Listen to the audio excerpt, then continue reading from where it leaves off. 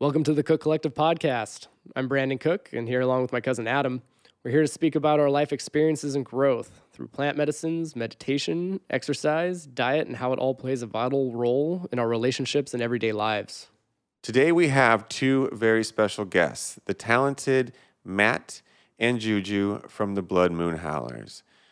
Brandon has been in the band for a few years now, and I haven't really got to meet them and get to know them, but they're a couple of very special people. We talk about everything from the music industry to the creative process to passing up deals with big labels and how we can just kind of keep moving forward and how, we can create more during this time. And they really, give me a lot of inspiration on being creative and productive during this downtime. The music industry is just getting completely smashed right now. But as long as you keep creating like they are, people are going to come out better on the other side. We talked a lot off the air as well, and we're going to have a couple more podcasts coming that are just going to blow your mind. So, ladies and gentlemen, please get to know Matt and Juju from the Blood Moon Howlers.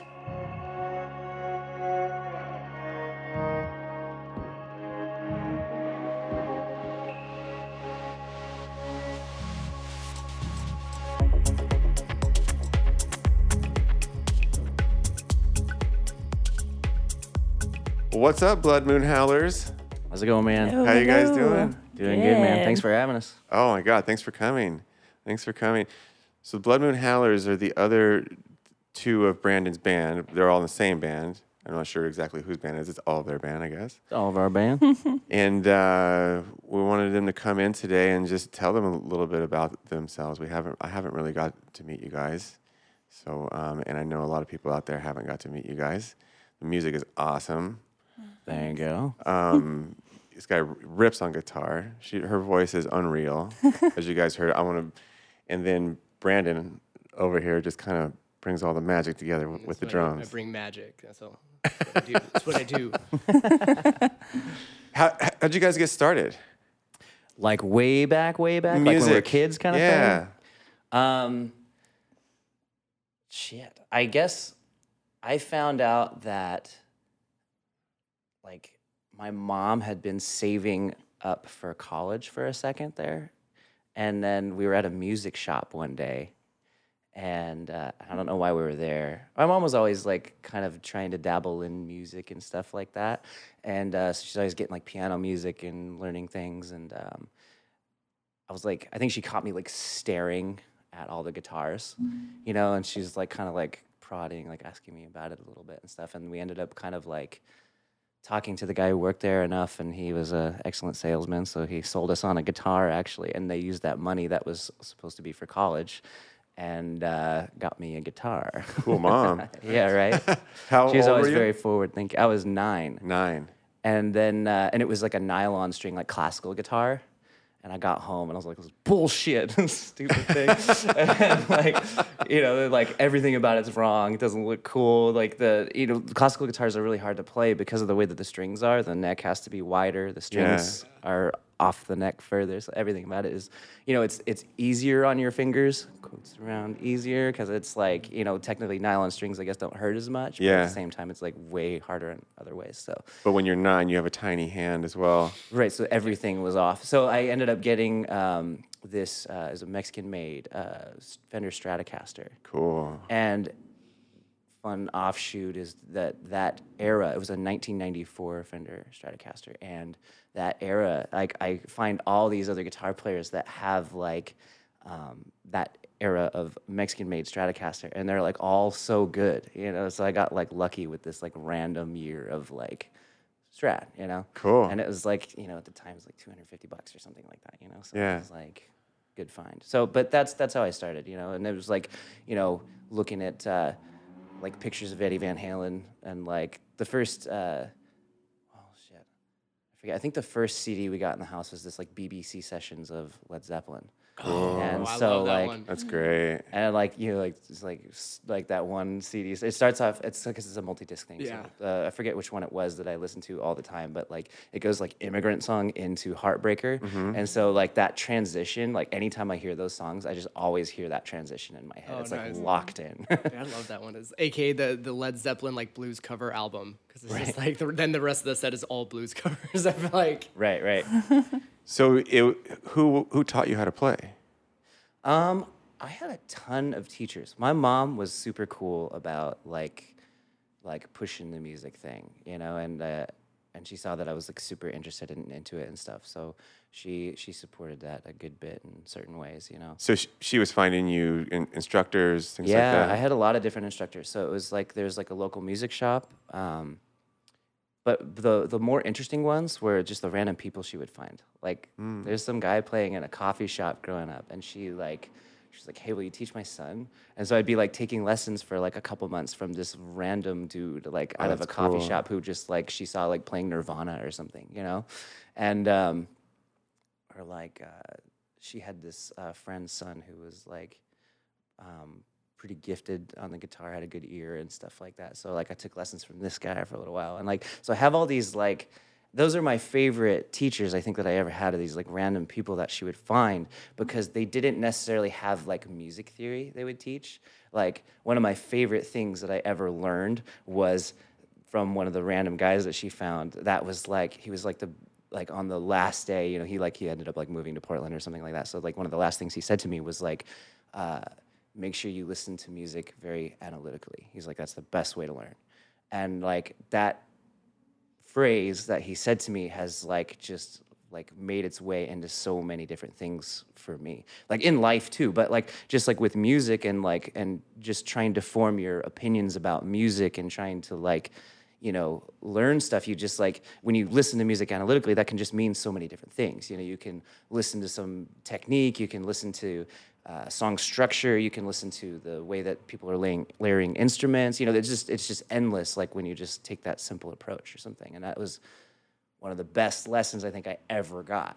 And it was just some random dude, not anyone who was schooled in music at all. Yeah, but your mom had an eye to be able to spot these people, and she was proactively doing it. That's incredible. Yeah, pretty neat. Yeah. What year was this? How old are you? I was born in '87, and that, I mean, Mid-90s? Late 90s? yeah, late '90s, I think it must have been. Where'd you grow up? Newbury Park, California. I was born in the Valley, but I was raised mainly in Newbury Park, California. Where's Newbury Park? It's just a little bit more north of Thousand Oaks area, Okay. or a little bit south from Ventura. Okay, so you're still Southern California. Pretty Oh much. yeah, all my life, yeah. Wow.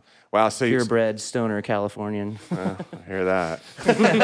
Skater, stoner, The whole deal, yeah. Damn it. So that's kind of cool. So your mom's out technically looking for guitar gurus for I you. don't think she was like, Or she would just stumble across She them. wasn't like on some like, you know, quest to find like guitar instructors. I think she just kind of like would notice it.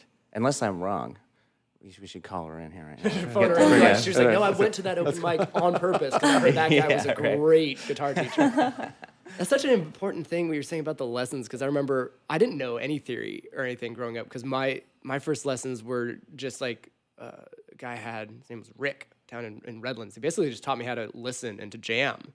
I didn't really know theory till I moved to LA. Matt and I went to the same music school for college, and I got my ass handed to me with like, what the fuck is a paradiddle, you know, or whatever. But I think that's such an important trait, because it's so easy in music to get caught up in the more mathematical aspect of it as opposed to the soulful aspect of it. Mm-hmm. Yeah. So how old were you with your first band? 12 or 13. That's cool. Yeah, we were called Taiwan ROC because we found a set of sunglasses, like cheap sunglasses or something like that, and like it said Taiwan ROC, and we're like, that's our fucking band name. You know? That's cool. That's cool. Wow. So were you raised by your mother and your father? Yeah. Yeah, I mean it was my mom. Yeah. Yeah, if I'm being blatant Cool. honest here. Cool. Yeah, it was like my mom taking me to baseball practice kind of same thing. And there was always something that I wanted to get into, and be like, I don't have so much time in the day, you know? So that's cool. That's really cool. 'Cause I always wonder, like, I want to put my son into good guitar lessons or whatever it is that he is attracted to. But I'm like, what is that age? How do we do it? How do we know he's into? I mean, you're gonna know if he's into it or not, I guess. But it's different with everybody. Yeah, because I feel like at a young age, my mom got me piano lessons when I was young. I hated it. It was so boring. But I was like 5, you know. And then by the time I was like 9 or 10, then I was really wanting to play bass. So I wonder if it is like an age thing as well, of like at a certain age, you don't want to do it because it kind of seems like more school or something. And then at that age, like that part of your brain really starts clicking where you're just like drawn to an instrument naturally without your parents kind of making you. Because I've always been a little jealous of like our friends whose like their parents like forced them to take piano from a young age or something. And so they just naturally shred. They hated it as a kid, but now they're really glad they had that. It's a weird balance. How much of that instrument that you play you think is part of wanting to create an image for yourself? Because your favorite musician plays drums, or your favorite musician plays guitar. Well, not 100%.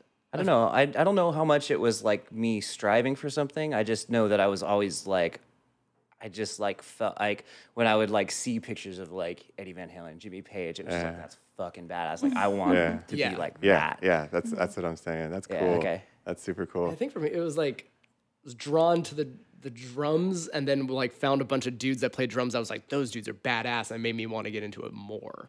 But it was like there was already like an initial draw to it. I don't know. Did you see Van Halen then want to play guitar? Or did you start playing guitar and then see Van Halen and be like, that? I can't remember, honestly. I think it was like, it must have been seeing it first and then like kind of being drawn to the music piece and then getting into the instrument, I think. That's cool. And you? I had a way different experience. So Juju's one of the ones that Brandon's jealous of. So my grandma was a singer. Wow. And she used to sing. She was like a nightclub singer in San Francisco. And she did a bunch of really cool stuff. She was like one of the first people ever on MTV. And she came up with this whole really cool like teaching method called Even You Can Sing. And it was all like about numbering the teeth. And she had this actually so interesting. Like I don't get this, but I sort of do it. But like she had this like method of like literally like on her little diagram, from what I understand, is like the individual teeth were numbered, and like you'll hear commonly in vocal lessons, like, you know, like you're always trying to sing like through your head, or it's all about this like placement, like you're trying to like sing through your nose, or you're singing like, over the nose, through your mask, and so like her method was built all around the teeth, so it was like certain vowels, or like once you're getting to like a certain part in your range, you're supposed to be like. Is that kind of like how? Pretty, yeah, I didn't never get really that into it because I started singing when I was 2 years old. It was like literally. So I have 3 sisters, and my oldest sister was born, and my grandma, because my mom and her sister and brother weren't into music at all. So my grandma, once my mom had my oldest sister, and she was into it, my grandma was so excited. So she like immediately started teaching her and getting her, you know, into like she used to teach. I was born up north in San Jose.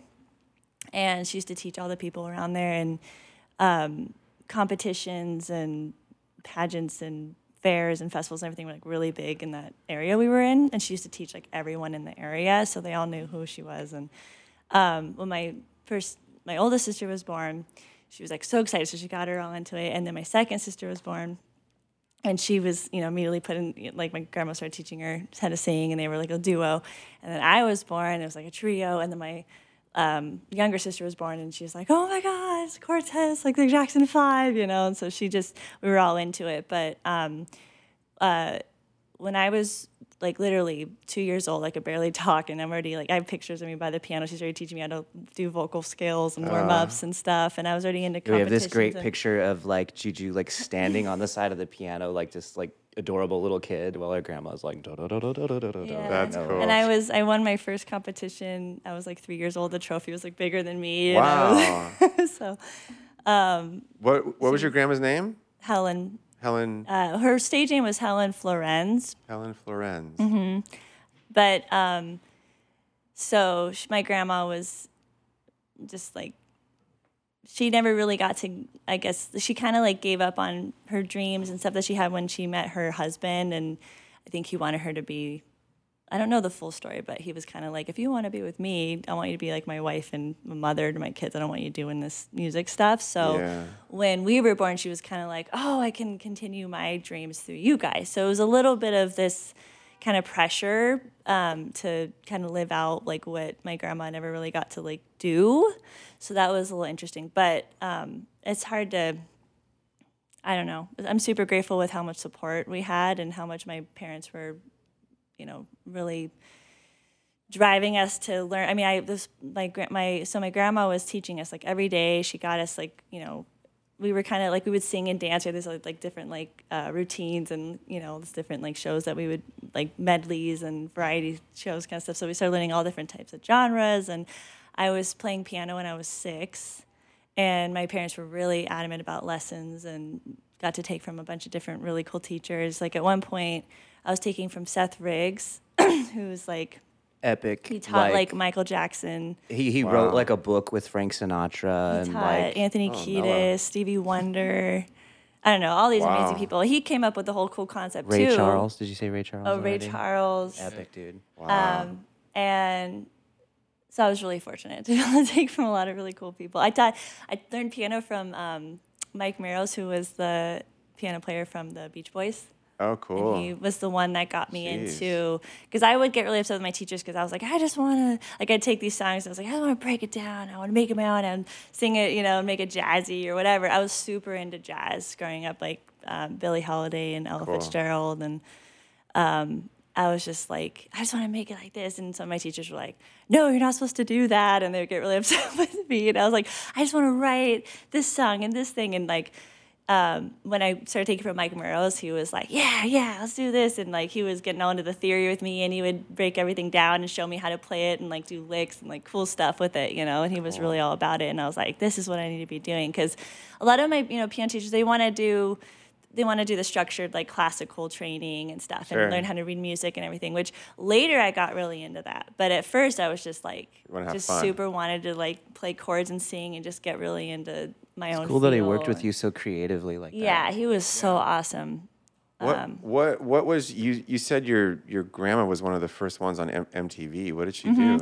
I need to find out more about that. Because I'm old enough. I started watching MTV in the early days when I was a little kid.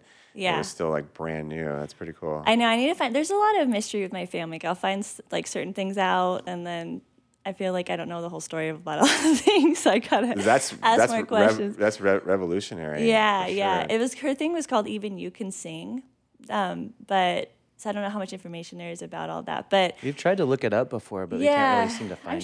I'm sure I could find out more. But so when she passed away when I was 6 years old, and so my parents moved us down to like Los Angeles area to try and like make it big.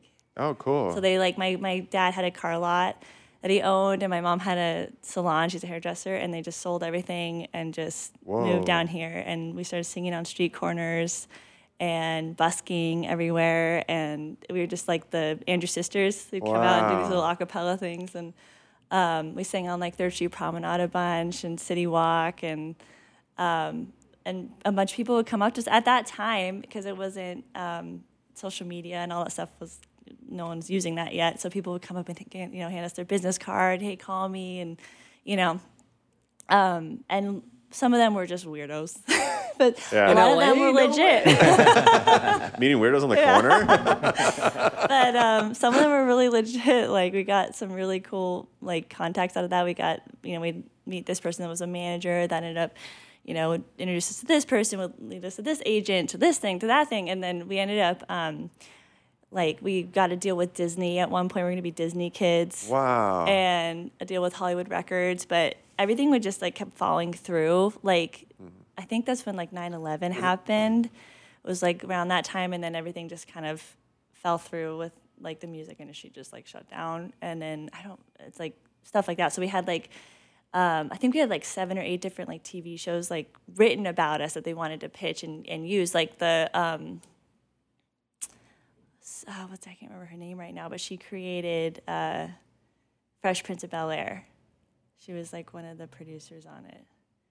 And that was like reality TV. But she wanted they wanted to do this kind of like, because we were this like singing group, but they had such a big age difference, and so they kind of were like, what could we? But our story was really interesting and stuff, and they really liked our personalities and everything. So they're like, oh, we could do this like kind of TV show about you guys like trying to make it and stuff. So we had a few different like. And like MTV wanted to do a reality TV show about us. They actually like wanted to sign the whole thing. It was before the Osbournes, and they offered us a deal for $30,000 to like do this thing to start it. And our manager at the time was like, "Oh, reality TV shows aren't going anywhere," and they turned it down. Ooh. But MTV like followed us around for a week, like documenting everything and like getting ready to do it. And then they're like, they're not going to go anywhere until they turn it down. But then it was like, it might be part of the huge. What's that manager's name? Yeah. Let everyone know. Don't use it. Now she's working anymore. That guy's probably out of work. Yeah. Wow. But so we had a bunch of really crazy stuff going on when I was growing up. And so I was like in and out of school. And like I'd be homeschooled, and they put me back in school, and then homeschooled. And then, but yeah, we just went through a lot of different like kind of phases with that, and like we got to sing. We got to do a bunch of cool stuff. We got to like open for Coolio. Hell yeah! Kings of Paradise. I don't know. I'm trying to think of all the wacky things. More and more stuff comes up. I'll just be talking and be like, "Oh yeah, this happened," because I was so young, and then everything kind of just like things would fall through, and then my sisters were getting older, and they're like, we don't want to do it anymore, because we didn't really like. My parents, everyone was kind of like, you guys have to sing together. You guys are so awesome. And like, your grandma wants you to do this, so do it. So it wasn't like, can we be in a band? Can we sing together? It wasn't like that kind of thing. It was more of like living out our grandma's. You're kind of pushed into something like that. Yeah. Kind of like everyone eventually goes their own way. Yeah. So it was a little bit different. Yeah. Well, they sold everything to bring you guys down here. So it's probably a little bit of investment on their part, like watching their investment break up. Yeah. It's so weird because I mean, you know, especially for people that are young in LA, you like kind of hear similar stories a lot, and we talk so much about life path choices. Mm-hmm. Like if you would have gotten that reality show, how different everything would have been, and we're always land back on the like that would have sucked. Yeah. Like, I'm so happy that none of that stuff worked out, because that wasn't what I was meant to be doing. It's pretty amazing that they sold all their stuff and you get an offer like that, and they let the guy turn it down. Yeah. I mean, my parents didn't know anything about the music industry. They just wanted us to do really well, but they didn't know. And I think that was kind of the main thing, that they would just make decisions off of like just emotion and trying to do the right thing, but they didn't have the know-how, and so it's a real hustle. it is, yeah. Oh, and looking at something that's brand new, like reality TV. Like if you could imagine a world without reality TV, and then someone like tells you like about reality TV, and then you're like, who the hell wants to watch something about regular life? You know? I mean, I get it from that point. Like that show Big Brother. Remember that? They literally have cameras on in a house. Like prior to reality TV, if you would have pitched me on no one's gonna watch that. I was talking about, I was invited to be part of a reality show in like mid 2000s. It was going to be called Velcro Valley. It was about 3 apparel companies. One was a big apparel company, kind of a dominant. One was trying to reinvent itself, and there was a new company, which was mine. And the producer didn't feel it had enough drama or something, which I'm kind of glad it didn't happen, but Dude, it would have been fun. Yeah. I had some friends that went on those, like, not The Bachelor, but similar dating shows, and it's so funny hearing the stories of like the drama they create. You know, especially somebody like, just fill these girls with booze, and then like the producer would be like, "Hey, have you talked to so and so?" Like some girl, and I'm like, "No," like, they were saying this and that, like just starting shit, just so they She's saying you're a bitch. Yeah. Like stuff like that, dude. They just have people walking around in a devil costume and like an angel costume, and just like on either side. Dude, that guy, he's been talking nothing but shit on you. You know, I mean, that's what's so crazy, because you know, you see people talk shit on Justin Bieber, Macaulay Culkin. You're like, can you imagine being that young and having that kind of power? Everyone's saying yes to you. Everyone's catering to you in like a developmental age where you don't know no. All of them. So that's pretty cool. Like that Macaulay Culkin like has a huge sense of humor about the whole thing now. Yeah. He does. Yeah. He's awesome. I love following him on like Instagram and stuff. He's great. He's so funny.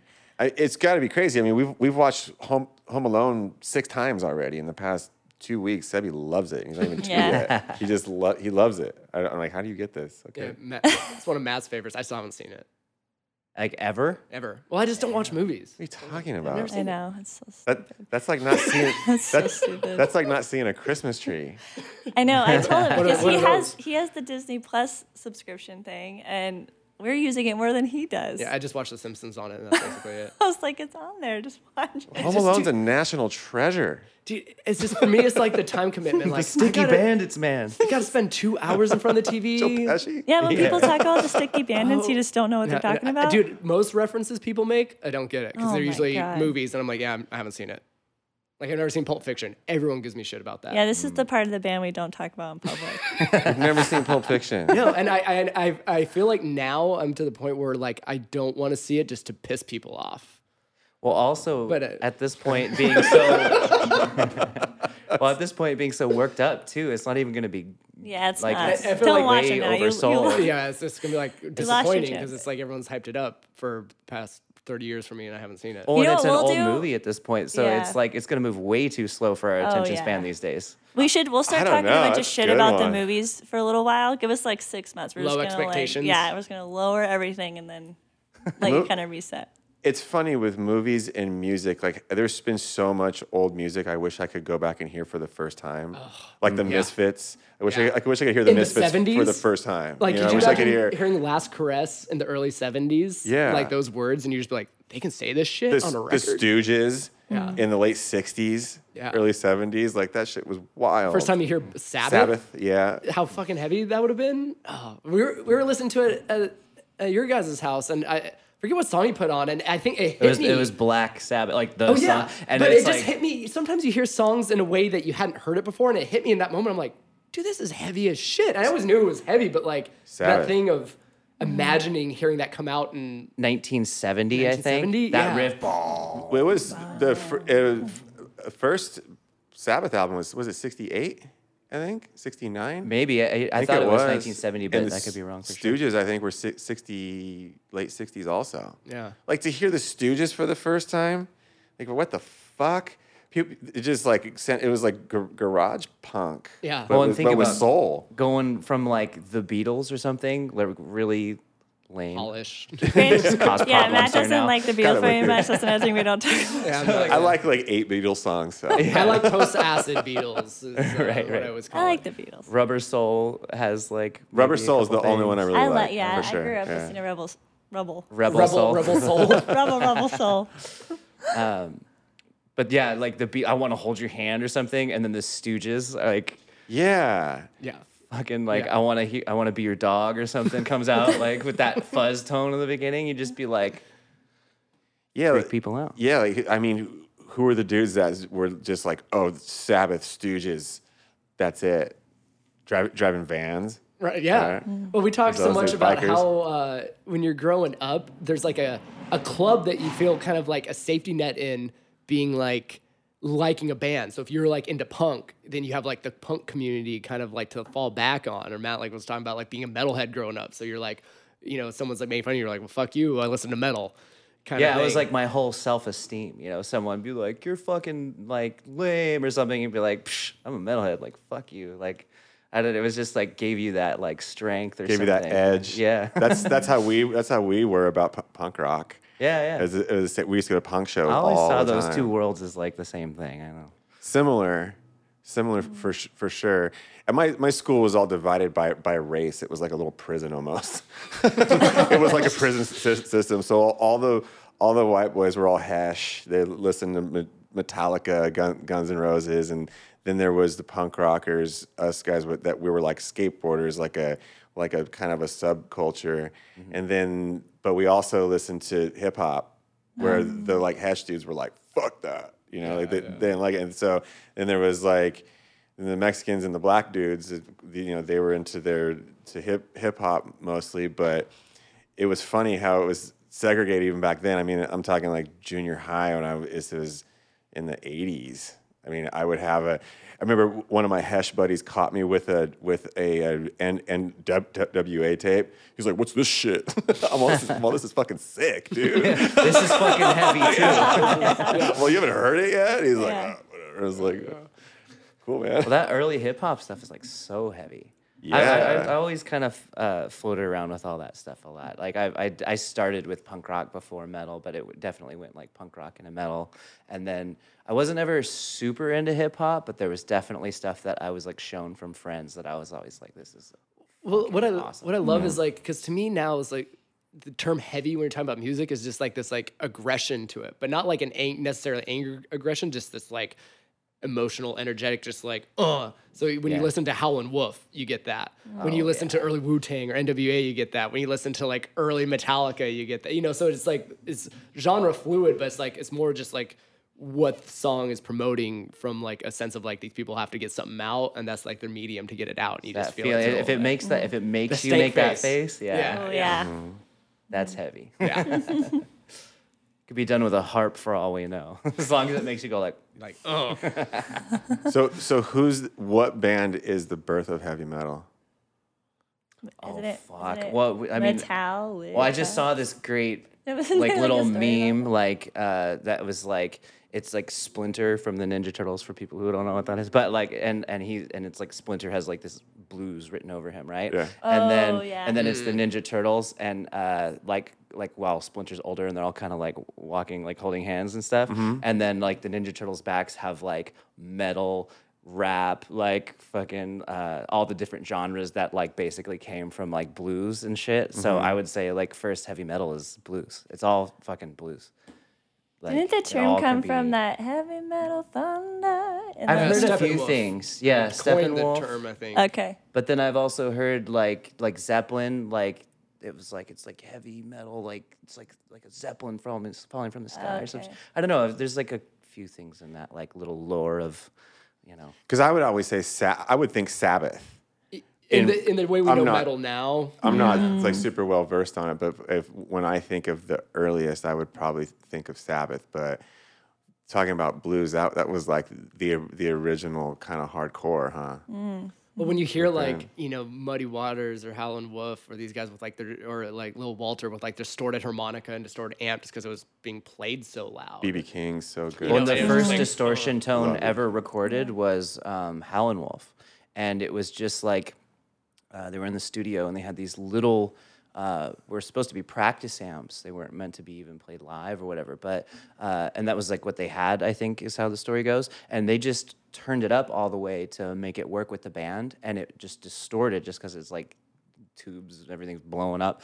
And like the producers were like, "This isn't gonna work," and he was like, "Fuck that! Like this is like awesome," you know. And that was like the first birth of distortion, you know. So that's maybe cool. Howlin' Wolf was the first like. Right?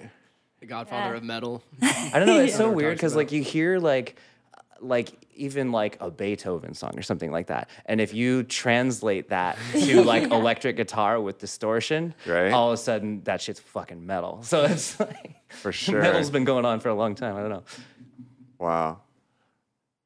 Think about that. Think about writing Beethoven music. And when was that? I knew at one point in my Baroque life. era. He was end of the- post-Baroque. Yeah, it's the end of the Baroque era. You had. Now I'm going to start forgetting all this. It's not my forte. Is not classical music, but I appreciate it. What year would that have been written? Like, do you have an idea? 16? I don't have an idea. Hang on now. Quick, Google. 16? I gotta sound like a smart musician. I thought you guys went to music school. Didn't pay attention.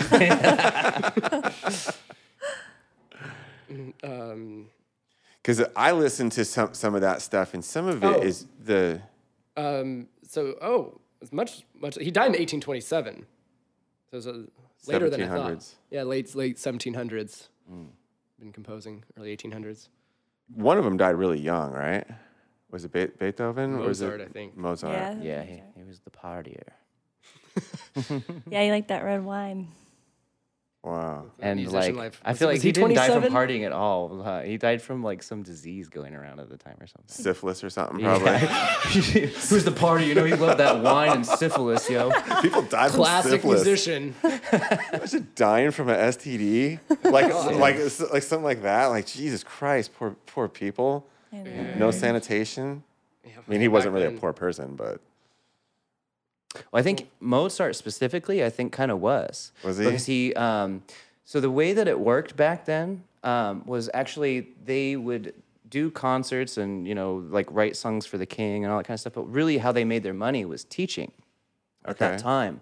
And so that was like what the concerts mainly were for, besides obviously pleasing like whatever royalty and stuff. But then they would get students, and that's how they would make their like living on a daily basis or whatever. And Mozart was really against teaching because he was like, it takes me away from like my writing and all that kind of stuff. And so he was actually always very poor. Oh, interesting. Yeah, kind of like I found that out like semi-recent. He was only 35. Yeah. It didn't say syphilis, but he had swelling, pain, and vomiting. So gnarly illness. Not to start shit about Mozart contracting a bunch of STDs or anything. False. We'll get flagged when we post this. I'm gonna get snoped. That's the clickbait right there. Mozart, syphilis, question mark.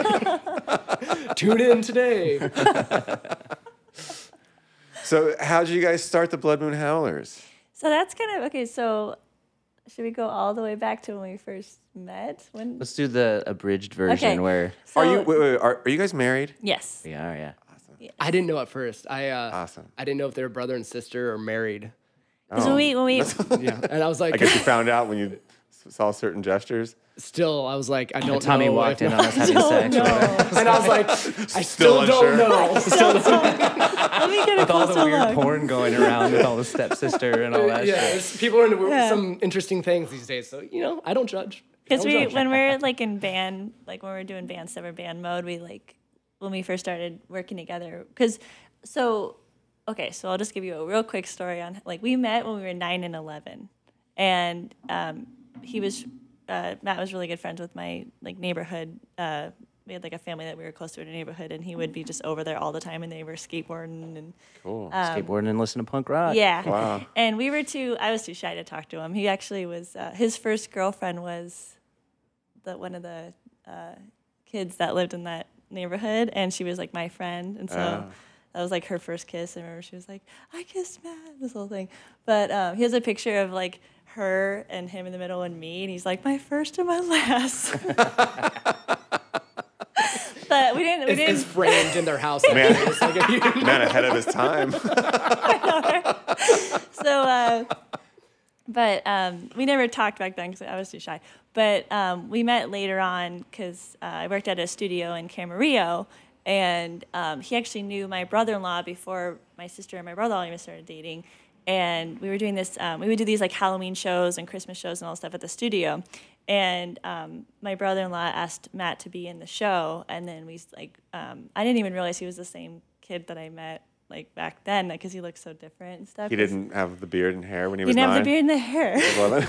No, I had like the classic like 2000s bleached tips, spiky hair. Oh, There you go. Oh, yeah. And so we were playing music, and then right at that time, the band that I was in we had a show booked at the House of Blues in Hollywood, which isn't there anymore.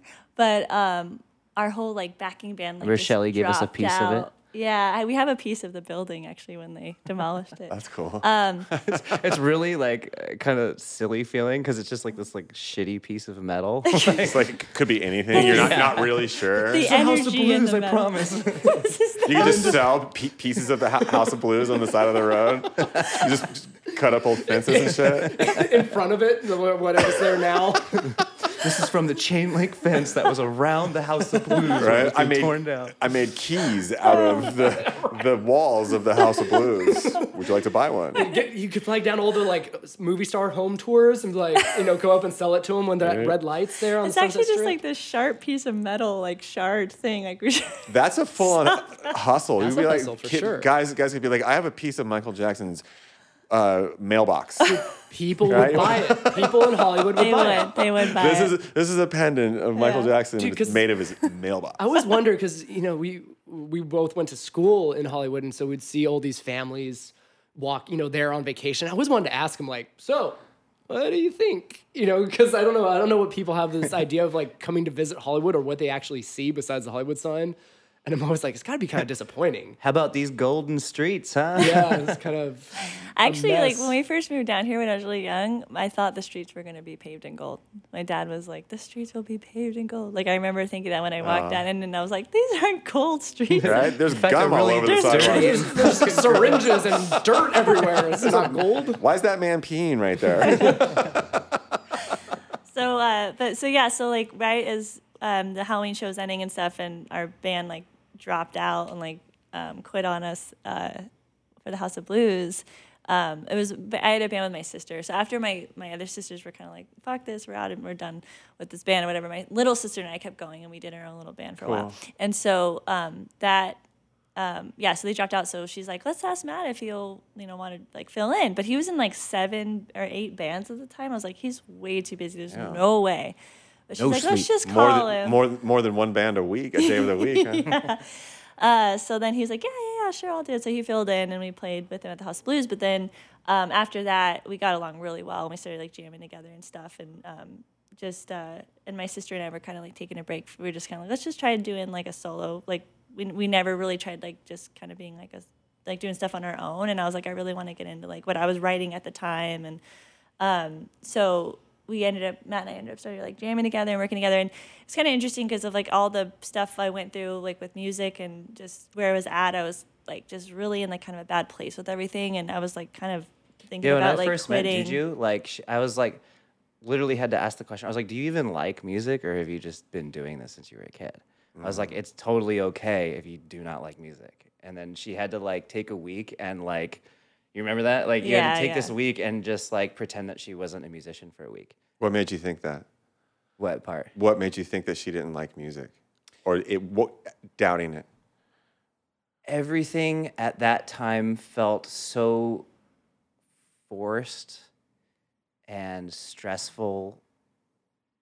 Like everything that she was saying like was just out of this like fearful perspective. I never took like the chance to really, or the time to really like develop what I really wanted, or to find out who I was like as an artist, or what I wanted to say, or what I wanted to like just do. Like it was all kind of like this weird like pressure that was put on me for so long, where it was like people would be like, you're so good, like you have this gift and you have to use it, and if you don't, it's like you're like a failure, or like you're like disgracing your gift kind of thing, because when I was born, I was like, I just came out like just wah, like I had this crazy big voice, and it was like just, it was different than when my sisters were born. It was like they kind of took time to develop, but my voice was just like it was almost like you have to use this kind of thing. And so I just kind of lost touch with the whole purpose of like just why, and just I don't know. I was really lost at that point. Yeah, and I forget if there was any one thing that stuck out. I just know that we had been talking a lot, and just something in me was just like,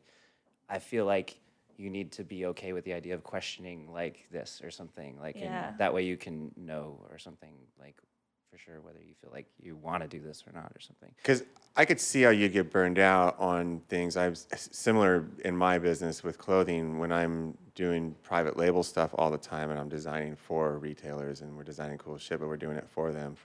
They kind of give me direction on what they want. I design stuff and we make it for them, versus designing whatever the hell I want for my own brand and doing my own stuff, which gives me way more energy. It gives me way more creative flow, and just gets me out of bed in the morning like, yes, I can't wait to get in because this is coming out and that's coming out. And I would imagine a life of music would be similar to that, where you're doing what other people want you to do. Yeah, and it was kind of that whole mentality of like growing up of like, what do you want them to do kind of thing. Like these 4 sisters that sing and play and dance, and we did a lot of like cover songs and a lot of just, whatever you want them to do, they can do kind of thing. Like we're kind of like dancing monkeys a little bit, it felt like.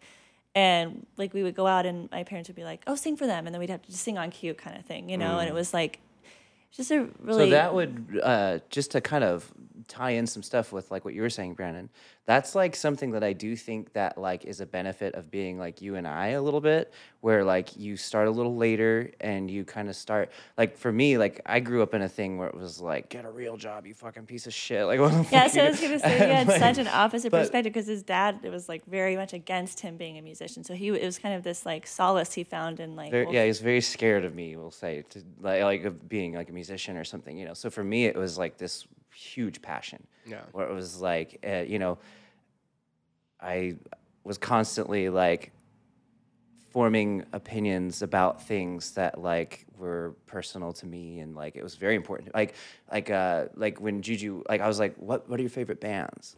That might have been actually the thing that made me ask her that. Was like, what are your favorite bands? She was like, I don't know. And I was like, he's like, what do you listen to? And I was like, I just like to listen to the sounds of the road when I drive. Like, I didn't even want to listen to music. I was like so in such a bad place. And so it was kind of cool because he was pretty stern with me. He was like, it was kind of this mentality of like, well, it's a privilege to be a musician, to be part of this community. So if you're not going to appreciate it, then get the fuck out kind of thing. It was like that kind. He was kind of like blunt. He wasn't like rude about it, but he was just kind of like, you're either going to appreciate it or like don't be a musician.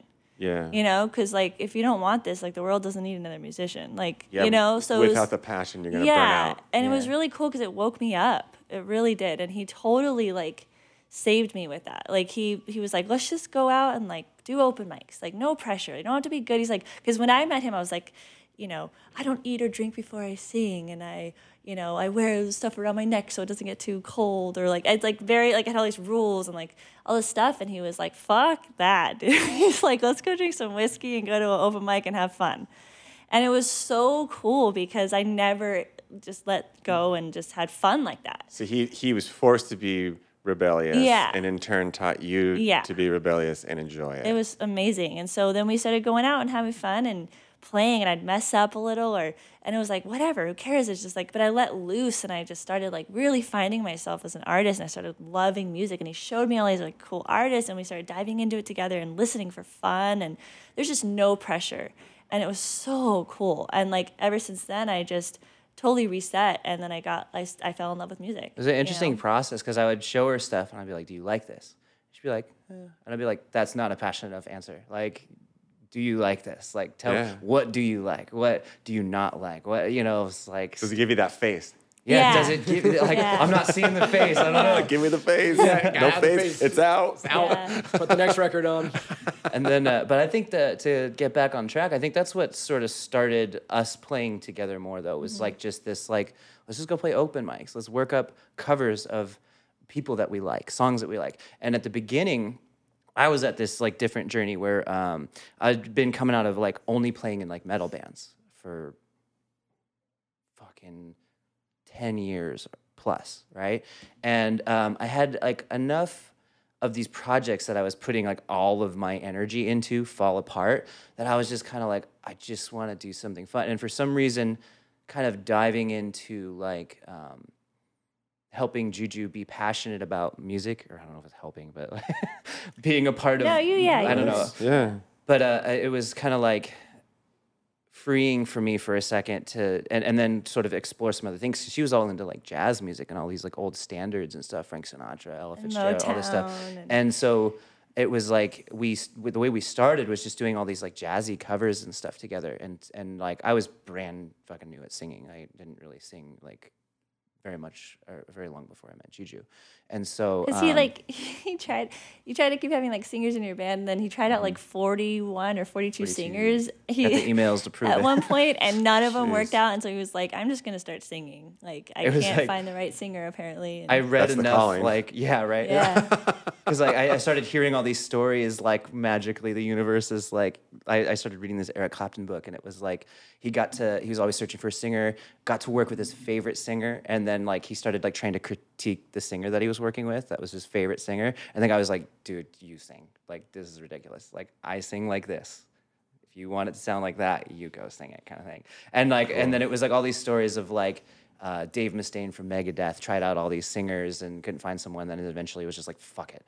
And then I started finding like all these like interesting little links, I guess, or something where like there was a lot of my favorite singers were a lot of these people that just did it out of like necessity, not necessarily good singers or gifted singers. It was just all these people that were just like, fuck it. No one else will do it. You know, Ken Casey from like fucking Dropkick Murphys, right? Like just that like, fuck it, I'll do it. I don't know. And like I was very inspired by that and stuff. But anyway, so we were doing all these like jazz covers, and I was just kind of like going for it with her, and that's how we started. And then so we had a little duo called Orchid and Barrel. So we just kind of took that and just did a bunch of like fun little like acoustic and broken down kind of just stuff just to kind of work, just have fun and just like sing together and just no pressure kind of thing. Just kind of like, I wrote down like a list of like 50 songs that I always wanted to learn that no one wanted to learn with me and stuff. And he just like played guitar and I never had like an amazing guitarist just like play beautiful acoustic like stuff for me with like, so I was like, could you just play this one? Can you play this? Like it was so fun. And we started recording them and we put them out. And like we did a cover of I Can't Help Falling in Love with You, the Elvis song. And it just like shot up in streams on Spotify, like went up to like 1 million streams like super quick. And I was like, whoa, okay, I think we have like something kind of cool here, you know? And so we kept doing a bunch of stuff and just without any pressure and just having fun. It seemed like it was all just kind of like forming naturally and stuff, which was like super cool. And then we just kind of were like writing some stuff, and it was kind of turning out to be a little more rockin' and a little bit more like I started to kind of crave some of that. He's like, I want to do like distortion, loud, fuzz. like And he's like, I'm over this like ukulele acoustic. He's like, I need a break from that. So then we were like, okay, well, let's do like more of a rock band thing. And they were like, well, Orc in a Barrel doesn't really have like a rock attitude to it. It's kind of like the name is perfect for rock and roll. Sounds like a florist company or something. So then like that's where the name like, so we were kind of trying to come up with like band names. And one night in 2015, is that when the first blood moon happened? So, do you remember 2015, that big blood moon? Yes, I do remember. And we were like partying in Silver Lake at our house, and we were howling at the moon and stuff. And then we were like, we're not close enough, so we like climbed up on our roof. Gotta get closer to the moon sometimes. Started howling, and our landlord, it was a duplex. Our landlord lived next to us, and she came out. She's like, "What is happening?" Because we were like on the roof, like howling. We had started to take all our clothes off. Climbing towards it. I want to be free.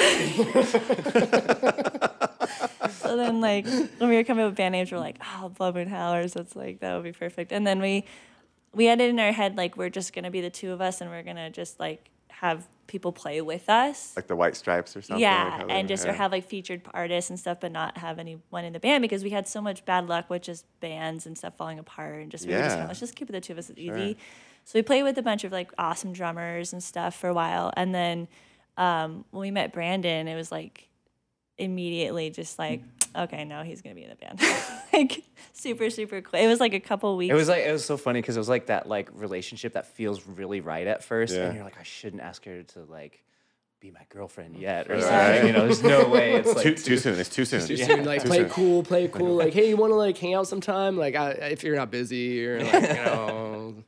I remember Juju and I were like, we can't like just like come out and ask him. Like, it's fucking crazy. No way. Like, we're all like, it's like we're way past this like early band shit. Come on, like. Because we played this show, the first show we played with him, it was like such an amazing feeling, and it was like nothing we've ever played with any other person. It was like, I don't know if you felt that, but we felt it like super strong, and like we were just because we were playing with all these different people, and it's like it's hard to like jump in and have like only have a couple rehearsals, someone and play and have that feeling. Yeah. But with on stage, he was like rocking out, and it was just like this really cool kind of like, oh, there's something like special with this guy here, and then as we just kept like getting to know him and just like hanging out and just there's a chemistry there that like it just felt really cool. Well, that like first show, and we had like not a lot of expectations at that time. We were doing it to like explore. I felt like so we were just booking whatever show and just like whatever, you know, playing to like whoever the hell was in the bar that night, you know, and it was funny because we were just like so sort of absorbed in our like exploration. We didn't really care, but then all of a sudden like Brandon was on stage with us, and I remember that night I felt like we were like fucking rock stars. And there was still just the like 8 people in the bar or something like that, you know, but like that night we were like, oh fuck, that was like, it felt good, you know. And like that was like playing with Animal from the Muppets. It's funny because I have such a different perspective of that night, because so I knew that Matt and Juju, the drummer they were playing with a lot, was my teacher in college, who I respected a lot as a drummer, and I knew Matt had played with a bunch of really well-known like serious cats, like guys that played with like Alice Cooper and like insane dudes. So I was kind of intimidated. So when they asked me, I was like, yeah, I'll do it. I charted out every song, like did the like thing you're quote unquote supposed to do as like a session drummer, like learn it note for note, every tempo, right? Thinking that they were going to be like, no, we need that like 2 BPM slower. and this and that. And that night when we were playing, the drum, it was a shitty dive bar in Burbank, and the drum set started falling apart. While we're playing, so I'm literally holding shit up. It was someone else's drum set? It was like the house kit that's set, just there. And like the drum seat kept like falling. I was like falling over. So it looked like the whole thing was like falling apart, and it had to just kind of turn into like somewhat of like a beautiful mess. So I couldn't play like super tight perfection. Imperfect, dude. And so it kind of turned into this cool like very rock and roll thing because shit was just kind of falling apart, and it became this energetic, cool thing. And Matt and I remember just like jiving when you were doing like soloing, and I'll just like follow you with the shit I was playing. And yeah, that was really unique, I thought. Like he would still does, like listen to the rhythms of what I'm playing, which is like so cool because I think a lot of times people when, especially drummers, and not to put down any drummers, but because I think like the general mentality is to play very simple during the solo, so you're not getting in the way of it. And I know that sometimes it's just like people just fall into like, well, that's what you do. And then like Brandon was like hitting these little like, if I was, like doing this like ba-na-na-na-na thing or something, he'd be like, or, doing some shit. And I was just like, dude, it's like, this is bringing some life to it, I grew up listening to so much jazz and I always wanted to be a jazz drummer, and I just don't have the chops or the touch to be a jazz drummer, but I love that shit of like comping. Like they're never playing the same thing twice. So someone's soloing, the drummer's like building and following him. They're just like, it's a communication back and forth. And like those early days of jazz with, Mingus and all these guys, it was like so just like intense. And these guys, it was almost like they were battling each other. So someone would be taking a solo and it's like the band was backing them, letting them have their moment, but they were kind of like pushing them like, yeah, well, try this. See if you can kind of keep pushing. I love that mentality. You don't hear a ton of that in rock. You hear it more in like quote unquote nerdy music, because like that kind of like jazz as a study mentality is turned where it's just like, well, now when someone solos, you do this instead of just like turn your mind off and just let it become a conversation type Those mentality. are some of my favorite parts in our songs where like, because we have our songs, but there's like definitely these sections where it's like anything goes right here, dude. Like Love that. we never know how it's the so fuck cool. long it's gonna go or anything like that. And it's definitely that like, what are you gonna do if I start playing this shit? Sometimes we think How we're you gonna fucking with cope each other. with it? We literally like, oh, I thought you were fucking with me. Like we think things are happening. Like, certain things will, like, I'll and definitely we'll just play off that. But then later we'll talk after the show and be like, no, I wasn't doing that. But it just like works out into this beautiful like. We just did this like little live streamed festival. Yeah. We had this whole ending, and it turns out Brandon didn't hear, but like.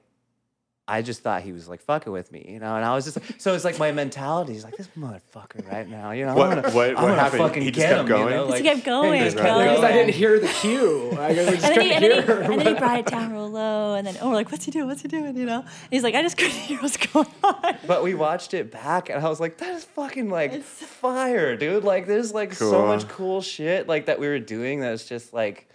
But it's- like I don't know, I also love too, that. he follows the singing, and Yeah. I've never heard. I haven't actually had that much experience with different drummers, but I've never heard a drummer do that. And actually, he sings while he plays. And it's really funny because you can't hear it when we were playing like tours and stuff. You couldn't hear it, but now that we're doing live stream stuff and everything's mic'd so well, you can hear him like humming in the background to our stuff. Yeah, but it's like, I'm not humming like the melody. I'm humming this weird thing I have in my head. It's not Yeah. even I'm humming the beat. It's like this weird counter melody that I'm playing the beat off of. So if you like, when I'm mixing, I'll be like, soloing up the drums, and you just hear me like, like doing this like weird ass shit, humming it. But It's so cool because like when we were first like practicing together and stuff, like he started like listening to my bass lines, and he was like, doing some cool stuff like Matt saying about the guitar, but he would do it with my bass and he would do it with the singing, and he's always like kind of accentuating these kind of cool little like details that I think is just really unique. Well, and we as not drummers or percussionists, like wouldn't even like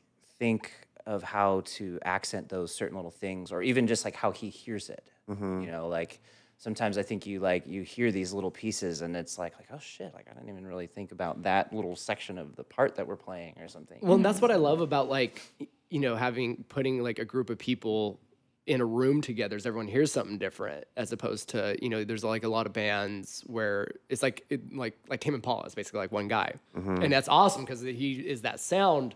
But I love the collaborative impact of it, because you'll have something in your head that's like, oh, I'm writing this, like maybe you have a guitar riff, they're like, I'm hearing this beat behind it, and then you play with somebody and they play something completely different, and if you're not attached and like to the fact that it has to be a certain way and that you're having a collaborative effort, it's going to turn into something great. That's like why I hate, and I think the ultimate way to kill art is to micromanage it. Because I know so many people, I deal with a lot of mixing people or friends who are artists. I'm sure you've talked to a lot of artists where it's like someone will send something to them, like, I want you to do your thing, but then have like a list of revisions that completely stifle what the person does. So it's like, to me, if I want to if I was going to somebody to create a piece of art, I would go to that artist and be like, listen to this and just draw what you feel, because that's when you're going to get the best art out of it, instead of being like, I want you to draw what's in my head. It's like, at that point, I might as well just learn to draw and do it myself.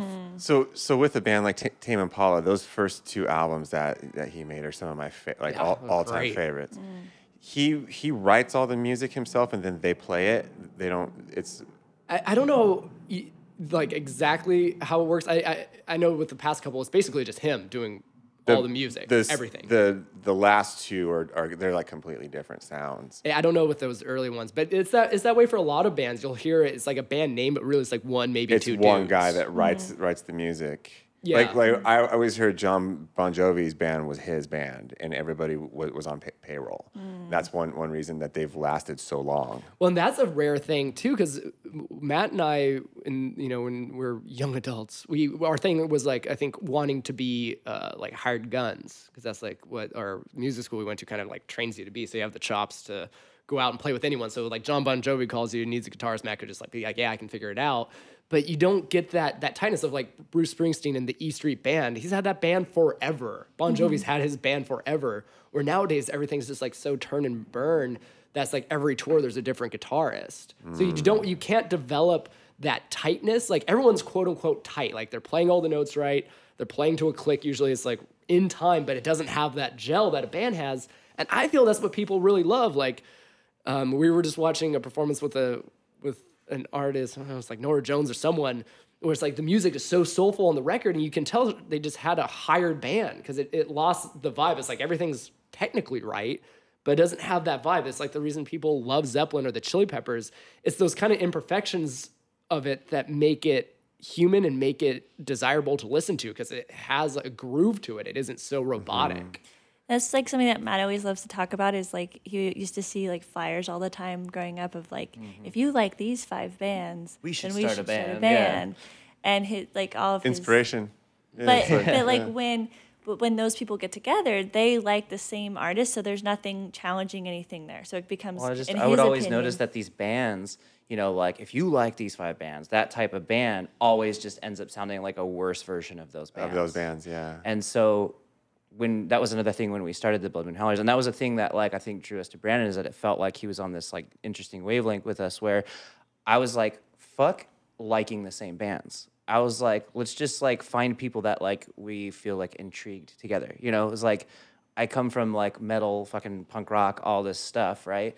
Juju sings fucking like jazz shit and Motown her whole life, and Brandon's like fucking like funkadelic, Red Hot Chili Peppers, all this shit, And it was like, to me, but we like have like a similar like mentality about the art piece, and so to me it was like, let's see what this creates. Yeah, because at the end of the day, you guys have to spend a ton of time together. Yeah, you have to go on the road together. You can't pick up someone like, oh, this guy's talented and plays with us good, but he's a dick. You hear a lot of those stories. This guy's, wait a minute, now he wants to take the whole thing. Now he wants to direct everything, and you can't. I mean, you can't predict the future, but you can sort of predict that in a person by seeing little red flags and stuff. Becomes not sustainable. I think that's why so many bands break up. Because I know for me, it was less about that. I enjoyed the music that Matt and Juju had when we got together, but it was more I just enjoyed being with them. And I was just like, the music was almost irrelevant to like what I felt when we were just all hanging out. Because when we still do this, like we'd practice. When we practice, probably talk for an hour and a half and then practice for half an hour. Kind of deal, where we would just talk and just like the time would fly by, and I was like, oh, I love this. I remember reading an interview with Questlove when the Roots were starting. They would have family dinner every Sunday, because it was like that thing of like a band is like a family. It's like marriage. It's it's like this relationship, and in order to be like a true band like that, you have to have that relational aspect of it. It isn't just a transactional like you're really technically good at this and you're really technically good at that. Put them in a room. It's kind of like hiring a band at that point, you know, doing the Steely Dan thing where it's like you had 2 writers and would just hire the best of the best musicians and see which ones fit on the record. But to be like a Zeppelin or a Chili Peppers, I feel like that's more of a science project it than is, like it a is. soulful And project it's cool. of like It's a art. business. Yeah. I feel like people can see through it though eventually, and that's Yeah. what always happens. Is like that's why the bands break up, or that's why like things just kind of fall off. What we talk about is when's the last time a band has come out, like a true, like a band in the sense of you think of Zeppelin, you think of the Chili Peppers, you think of any of those guys, the Who, where it's like they all had like these personalities that you were invested in the band, like Deadheads, right? It doesn't matter who plays with the Dead at this point; they're gonna go see it because they love the Dead. When's the last time a band has come out like that? A lot of good music has come out, but to see that kind of thing where as a kid, I read all the books about the Chili Peppers. I love the Chili Peppers. I love their story that Flea and Anthony were friends since high school, and they were all like buddies. It was like a band of pirates. Like it was like the closest thing you had to like a posse, you know, Yeah. like Taming the West. And I feel you see less and less of that because it's become so manufactured. And granted, we are in a bubble here in LA where it's like everyone comes to LA to sell their art as opposed to necessarily perfect it. But it's become such a commercial thing as opposed to like, we're just doing this because that image of being 4 kids in a garage in high school and that feeling of just wanting to rock out, but doing that, you know, through your whole life.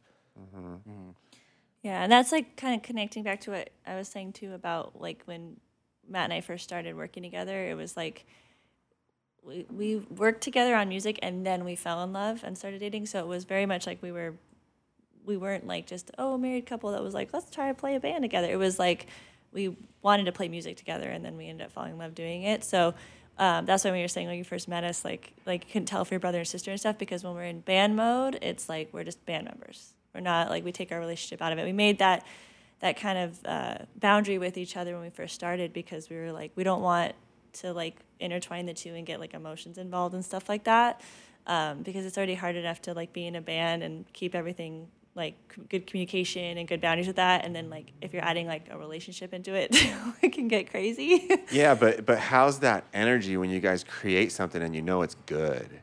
I mean, Yeah. couples get stale. You guys can create something new and you're both like, yeah, we're getting a reaction to it. People are digging it. People are listening to it. We're playing it. The crowd's reacting, and you and I created this. Yeah. It's so much more than a relationship. Like my fiance and I, we'll work on art together. And now she's helping me with like merchandising, building the brand. And she sees it come out, and she gets all excited, and I'm excited that she's excited, and it's just it adds to it. It's such a nice layer. Well, and when you see the other person do something that like you like surprises you or something, you're like, oh shit. Like, dude, oh she's yeah, exactly, badass. exactly. Like, damn, good work. Ayo. So, like, there's definitely a cool thing about that for sure. Yeah, I love the Africa cover that you guys did. In fact, you. my next baby's probably gonna be conceived in that song. Good. That's we the just, only thing yeah. we write music for. For that reason. That's the truth. Baby we making just music. got like our favorite comment ever. We got like this I don't know what It was the for username was, but it was on the it was on lockdown version. Oh, the- of the- those, right? Moonlighters. What you sent me earlier today, of Juju Yes. just singing. Yeah, that Yes. one. Someone said we banged to this shit, and I was like, yeah. Yeah, we're using that for the intro for this. I want you. Oh, cool. But that Africa cover, that's gotta someone's got to use that in a movie or something. I It's know. so good. It's like ooh, Yeah. ooh. I just saw them play a couple years ago too, a few years ago. Oh, cool. Yeah, I was just like, just play Africa The whole time. It's like every song. Rosanna's good. Throw but that in for the set break Yeah. and then go back to just playing Africa. Just on do repeat. Africa twice, play Rosanna once, and play Africa twice again. And we're out of Did here. they play it or? Oh yeah, Okay. yeah, they played it Dude, for if sure. I saw Toto and they didn't play Africa, Riots. everyone would have. Yeah, that place would have burned Riots. down. Brandon solo riot. I would love that though. You go to see Africa and they just do some avant-garde jazz set like we always talk about. it was because I have this. Someone had told me this guy. He's like really into guitar. He's like been I think lawyer or something his whole life, but really into the blues. So he's always taught me about. You know, he's like collects a bunch of guitars. He was telling me how he saw George Harrison, and I was like, "Oh man, that's awesome." He's like, "Yeah," until he brought his guru out, and then they sung mantras on stage for 2 hours. I was like, "Sick! I want to see that. Like, I don't want to see him do Hold My Hand. I want to see that." You know, We're like, where's the acid? yeah. So we were talking about how those bands will like come out and like have their like weird avant-garde set, and all the fans are there to hear that like one hit song. And I kind of love that like they just piss everyone off. Like I love that anytime you see Neil Young, he usually just plays whatever the fuck he wants. And so you're going to get a passionate performance, but then there's always that dig that's like, play Cinnamon Girl. You've never, he just plays a bunch of songs you've never heard Sometimes, before. yeah. I'd be bummed on that.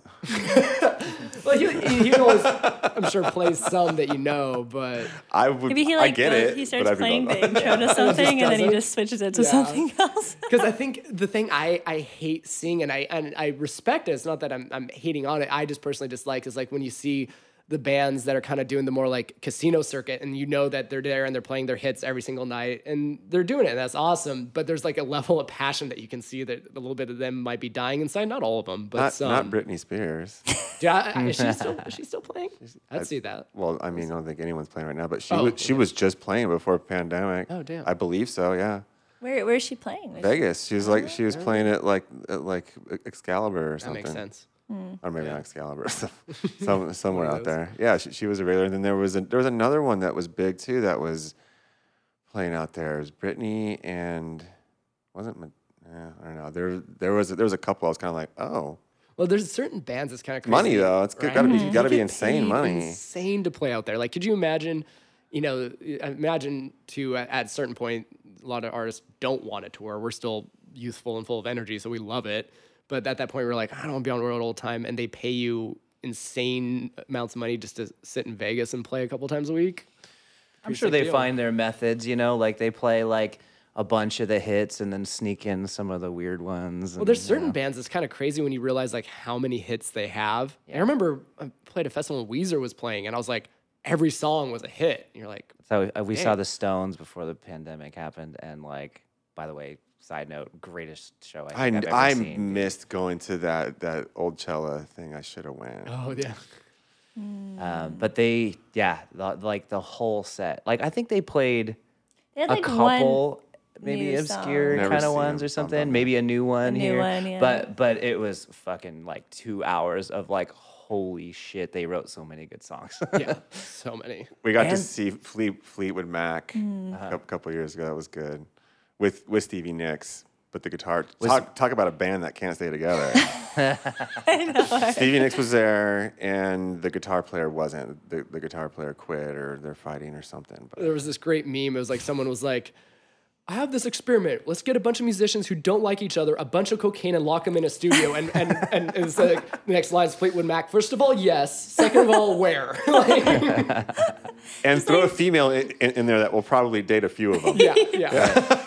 Yeah, like the Who, when we saw the Who, they were still fighting on stage. It's like, at this point, is it staged, or is it like they have to keep up their reputation of fighting all the time, or is it real? Are they still fighting? Well, like, I mean, Pink Floyd, the Eagles, the Who, Fleetwood Mac, some of the greatest. I mean, they're all broken up.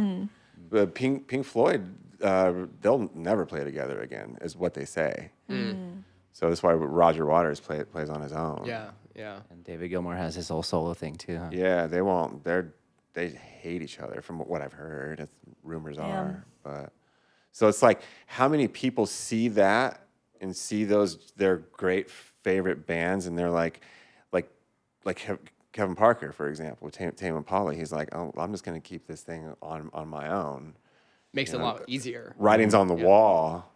I'm gonna own this thing, and I'll be able to keep it going forever if it's all mine, versus 5 owners in a band or whatever.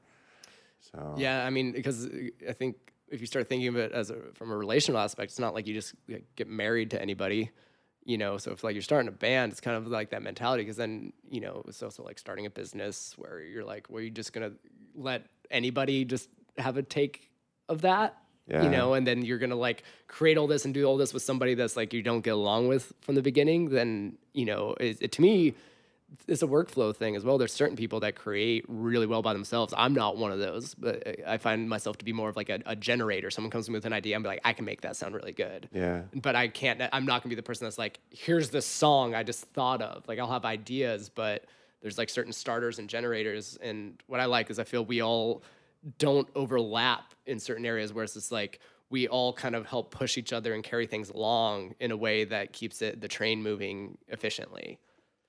Yeah, I mean, I mean, there's so many obstacles in your guys' business: drugs, alcohol, A lot of temptations.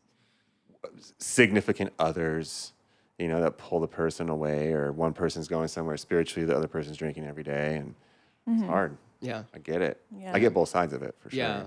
Yeah, it's funny because I totally get the the Yoko thing. It's interesting where from a young age I always made it a thing where I was just like, when I do I'm like, it's always going to be my priorities are like music and then family, or family and then music, like like take care of my mom or stuff, and then it's just like music. So if there's like a girlfriend that's like trying to pull me, I feel is pulling me away from that, the music has to come first. And like made that promise to myself of like any sort of external thing can't pull me away from this thing that I feel is so important that I have to accomplish while I'm on this earth, basically. Because that, and it doesn't necessarily, I gave the example of a girlfriend, but that could be anything that you get really into and you just find it pulling you away from this art form that you feel you have to create. Like you have no other choice but to do this thing. Mm-hmm. Yeah, it's hard because there's sometimes things that pop up for us that seem like this is the thing. Yeah. It's just interesting because it's always like, I heard this metaphor. It was like, what's your favorite flavor of shit sandwich? And like, what that means to me right now with this conversation is just like, no matter what thing you go to, you kind of have to pick your favorite problems because everything has its own list of things. So it's like, which one are you really gonna like? Which one, like, where does the pain feel good or something? Sure. Like, and like for me, like music, it's just like I just like always, anytime it feels like difficult or something pulls in another direction, it's like, okay, like, could I really do something else? Like, it's okay to think. That's an interesting thing. Not being afraid to consider something else, like, and like not taking that as like some sort of like scary, fearful thing. Like just kind of going like, oh, could I do something else? And with music, it always just like, nah. I just no. I check in with myself all the time because the one that always comes to me is like, okay, say I did something else because I'm like, oh, I could make a ton of money if I did this. What would I spend all my money on? It'd just be music stuff I anyway. know, right? So I'm like, We're like, well, how much money there's one sign. Maybe that's just a monetary sign, but I think it's important because we were doing this radio interview the other day and we were talking about sacrifice. I bet you have to make a lot of sacrifices as a musician. You're like, yeah, but they also don't feel like sacrifices. It's like, yeah, there's a lot of sleepless nights. There's a lot of like times where maybe you don't get to see your significant others or your family and stuff, but it never feels like a sacrifice. Like, oh, I'm giving up all this because I'm doing this. It's just like, well, I have to do this. Those nights where like we just recently did recorded the song Time Warp for the Rocky Horror Picture Show because they were doing like a Zoom reading of it with the original cast members, and like we heard Rosario Dawson was going to sing over it. And so if someone calls you with that and like, hey, but we need this tomorrow, what are you going to say? Like, well, I have to work tomorrow on some stuff and I need to get some sleep tonight. You're just like, yeah. And it doesn't feel like a sacrifice. You're going to hurt the next day, but it doesn't feel like, well, I have to sacrifice my comfort for this, or nights where I don't get to be at home and relaxing.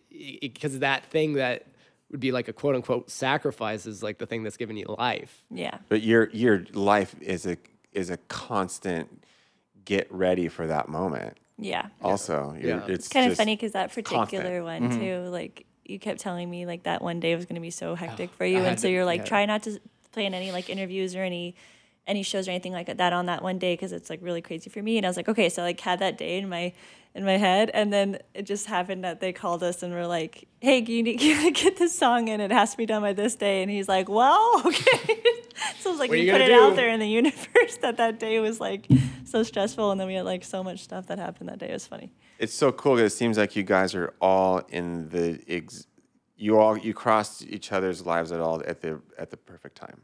Mm-hmm. Mm-hmm. Yeah, it feels like and there's not one person that's like, oh, I got bigger things I want to, or I got lesser things I want to do. I got other things. It's like, I could just see that being a struggle too, because it's at the end of the day, it's a relationship. Yeah, and that's what I think you. What drew me to Matt and Juju so much was, again, not necessarily that I was like, oh, this music is like I'm in it for this music. It's like I enjoyed the music, but I more just realized we're kind of all on the same page. Like, emotionally, career-wise, ego-wise, like all those things. I just You're realized, not bitter. yeah, we're not bitter. We kind of take responsibility for everything. We're not the like, whoa, I should have made it by now, chip on our shoulder kind of thing. Like we're, we're always kind of if we feel each other is like getting a little bit of that, we kind of like poke at each other and like keep each other in check and making sure that there's no ego involved in any of this. How do you guys feel about getting signed? Like a big label comes up to you guys and says, I want to give you guys a deal. I think what we feel about it is that when it happens, we want to be in a place where we don't feel like we want to be in a place where we're presenting what we are, not because I was signed to a label when I was like 22, and I had like just started like singing. I had just started like writing songs, and I literally like they heard my very first song that I wrote, like lyrics and did the whole thing and all this kind of stuff.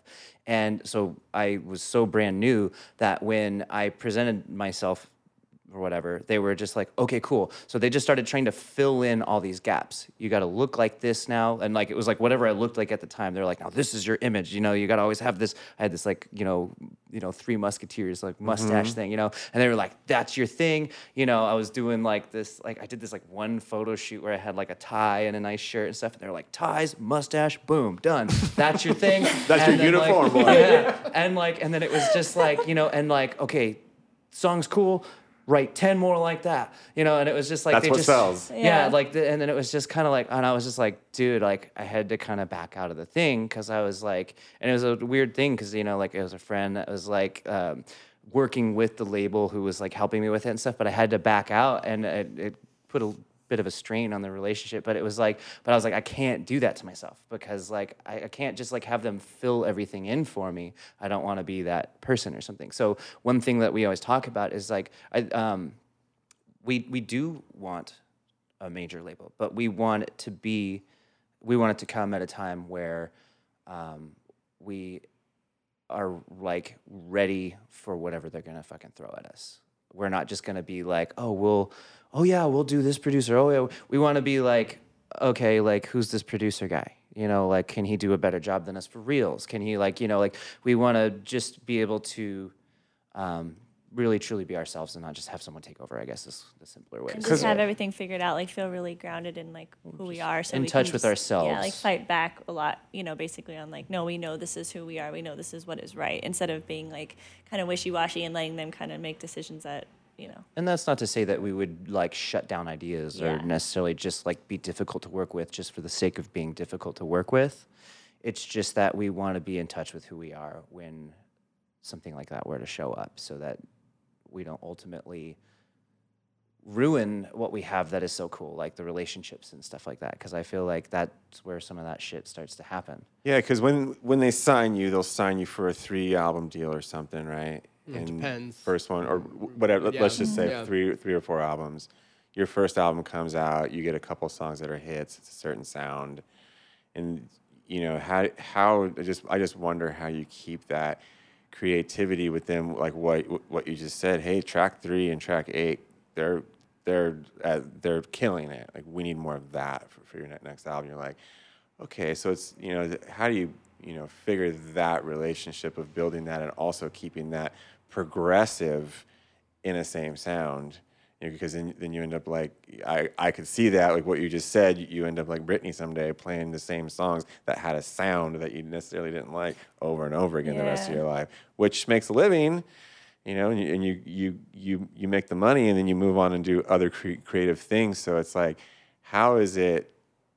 That's got to be a tough place, because I know it's similar in the fashion business. When you get a certain look that sells, it's really hard to pull away from that look, and it sometimes pigeonholes brands into a certain thing, and they can't move out of it, and that brand is that brand, and that's it. Yeah. But they've been around 10, 12, 15 years, and that's their person. So I imagine music is similar, and you guys already seem to have your different sounds and different tastes. It's just about how do you find that big label that is also willing to let you be creative? I feel like so the thing that we want to create is stuff. So if we had, track 3 and 8 that are killing it, and they're like, we need more of that, like we can just kind of simply be like, yeah, totally. Like we love those songs. We fucking made those songs. So like we have no problem trying to like, throw a little bit of that vibe in there. Or we're trying to, or just to like be the sound and vibe so much that it just like emanates no matter what. Yeah. That's one of the things that like I admire. Like my favorite bands all kind of have that trait where it was like like someone like Van Halen or something like that. Like that dude just sounds like him fucking self, dude. Like there's no like They're not like, trying to do anything. Yeah, this is what he sounds like. It's not, you're not gonna get this or that. It's just always this thing. And I really love that when people dive into that exploration of like the people that give themselves the creative like the creative like freedom to really dive in like that, where you just can't help but be yourself.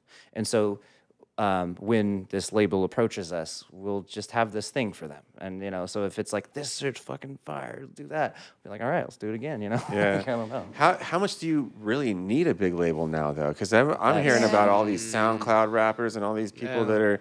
Yeah, are they making money, or are they just are they that until they get the big label? Because we've already turned down a few labels that we've already like had some label interest and stuff and turned it down because we were just like they were smaller. A couple of them were kind of actually bigger. They weren't like major because there's like the major 3, there's like the big 3, and then there's kind of the offshoots of the Universal, Warner, Sony, and Sony. Universal or Warner get bought out now. I think Warner's bought out. Is it Like all of them are owned by Universal or something. Universal is definitely one of the big ones. But then there's all these like offshoots. Geffen and Interscope are also under the same. Those are under. Those are the same. Those Universal. are under Universal. Under Universal? There's like a bunch of indie or big indie labels too, actually, and a bunch of labels that are bought like out by the big subsidiaries, basically of like Universal or Sony. And then there's one more. Time Warner. I thought Warner was the other big one. Maybe. The cable company. Time Warner. But we turned him down because we were just like, we feel like we can accomplish what we need to accomplish, and like they weren't the right one. It didn't feel like they could really take us to that level that would be worth it to like give away, a lot of our soul. No, our well, our really, masters to like confuse things. Yeah, like confuse that place it wasn't ready. Because I mean, to me, it's like the important part with creating any art. I feel is like when you're creating the art, not to have any of the commercial aspect involved in the thought process of the creating. Once you're done creating it, then you were like full hustle business mode. And you treat this like you would treat a startup or a small business or something. So anytime someone wants to come and invest in your business, do you just say yes because like they got some dough or like they know a couple people? It's like, well, what can you actually do for me? And what we've been finding is through trial and error and been doing this for a bit now is a lot of the stuff we can do ourselves. Yeah. And basically the only thing, because I've been on somewhat bigger indie labels, a couple of them, and especially now, we're really grateful we weren't signed during this pandemic because a lot of artists weren't able to release music because labels weren't going to dump money into it because they can't recoup any of their losses because there's no tours going on. Ouch. And coming out of this, I personally think that the whole music business is going to completely change. It's going to be somewhat of a blank slate. And so what is the label's role in that right now? Right now, the role is basically the bank with influence. They know people. They can open doors that would be really hard for us to open ourselves. We could open it. It'll just take a lot more work. So I feel when it comes to talking to a label, like with anything that I feel is right that's happened in my life, is that you're not pushing to make it happen. The right thing will happen when it's time, when you're truly ready for it. And Matt brings up such a good point is like, you want to come in with such a strong upper hand of just, you already have the whole package together. And it's not that you fabricate it. You're like, this is just who we are, take or leave it. And that right label, that right representative, that right A&R guy will come along that understands that and can help promote that and not just be like, well, Moonlighters did really well, so why aren't you recording more songs that sound like Moonlighters? And basically we're always playing the like local county street fair for the rest of our life with everyone waiting to hear Moonlighters because that's all we did for the rest of our life. Which, Chili cook-off? yeah, which I mean that's awesome if that's a goal for somebody. I think we want to do more. We want the music to constantly evolve, and not that all of a sudden we're going to come out with a country western record, the next record, but like go completely out of left field. But we want to have that ability to move and to work with the company. Like I'm not afraid to sign a piece of the pie away if it's going to be worth it. Because there's just certain things that we can't do. And, you got to understand the things that your strong suits and not your strong suits and have a business that doesn't have a lot of overlap. And a lot of that can be provided by a label, a good PR company. But at the moment, there hasn't been one that's come around where we're like, it's worth signing an aspect of what we just had I don't know if they were considered a label or a publishing They were like company. an offshoot of like Universal or something. But they wanted to make us an offer for Moonlighters. And they're like, we'll pay you and we'll give you basically like promising that they'll open all these doors for publishing and for syncing and stuff. So we're like, For the rights of the song? They wanted 80% of the song. It was a little bizarre. Yeah, they wanted, so they were like, we'll pay you X amount of dollars for 80% of the song. You get 20% of the song. And then they were like, but, you'll have like all of our, they basically said, well, they'll open doors, I guess. But on further read in their website, it was like, you just have our contacts, basically. We're not doing anything for you. Make the calls yourself. Yeah, Here's the like- phone number. I mean, and the money they offered was just I felt disrespectful. I wanted to email them back and be like, hey man, it sounds like you guys need the money worse than we do. How about we buy out 80% of your company? And I feel like there's an aspect of the music business that's so changing right now. No one knows quite how to monetize streaming because Spotify pays shit for that. So I feel when you're looking at it from a numbers game, it makes sense. You're going to see a bunch of artists that are tracking well with streams on Spotify or just whatever streaming platforms. And you're going to go, okay, say we had 10 grand, we'll split that amongst 10 different artists and one of them will stick and we'll recoup our losses from a sync placement from that. And then you're playing that odds game, kind of like investing in small businesses with stocks or something like that. And they're not actually invested in the growth of an artist. And there's so much that I feel is lost now. In the old days, you'd have artist development and there'd be a portion of the label was working towards developing the artist. That's why they would put them with a producer that would help form their sound. And they really invested into the career of an artist and the growth of it because it was an investment in them. So they would see some promise in it. They would help develop this artist into becoming what they would become. Nowadays, it's kind of like, oh, there's a hit song. They're going to make X amount of dollars from that. Hopefully they get another one. I don't know how the numbers work for them. If it doesn't, they probably figure that out too. And then they're kind of not that concerned. So we'll see a lot of bands that we've come to know from LA over the years, like out on tour and stuff. And none of them seem happy. A lot of them don't seem happy with their label. And they're kind of just stuck being that band that had that one hit song that was on K-Rock. And now it's just like they're always just kind of known for that. And I think the label's waiting for them to do that song again or going, I don't know, who's the popular, they'll be like, well, why can't you write a song that's more like Imagine Dragons? It's like, because that shit's already been done. It's like they're chasing something that's already been done Chasing instead a trend, of trying to pioneer that. And so I haven't felt that offer from somebody that has that relationship. What I would love from a label is a relationship with a label, not a business transaction. Yeah, you want someone that's going to offer something. They're going to, this is what I do, that's what you do. Mm-hmm. Like Let's help a each other out. partnership. Yeah, like an investor. Exactly. Mm-hmm. Yeah. Huh. Interesting. Yeah, it just seems like it seems wild that they haven't figured out how to make money off streaming yet. It's been 20 years. Well, they're making, Spotify's making a lot of money. Spotify. And The artists are who were some of the initial people who own major shares of Spotify was the major labels. So that's why they'd get all their artists on Spotify because they know if Spotify made a bunch of money, those major labels were making a ton of money from it. Not that they were making money from those artist streams and the cut that they get from the artists, because a lot of them, I'm imagine, wouldn't have the publishing rights to those artists. Like you just saw Bob Dylan sold his publishing rights for $300 million. Most artists keep their publishing rights if they're smart, because that's basically saying like, you wrote this song, anytime this song is used, you're going to get paid for it.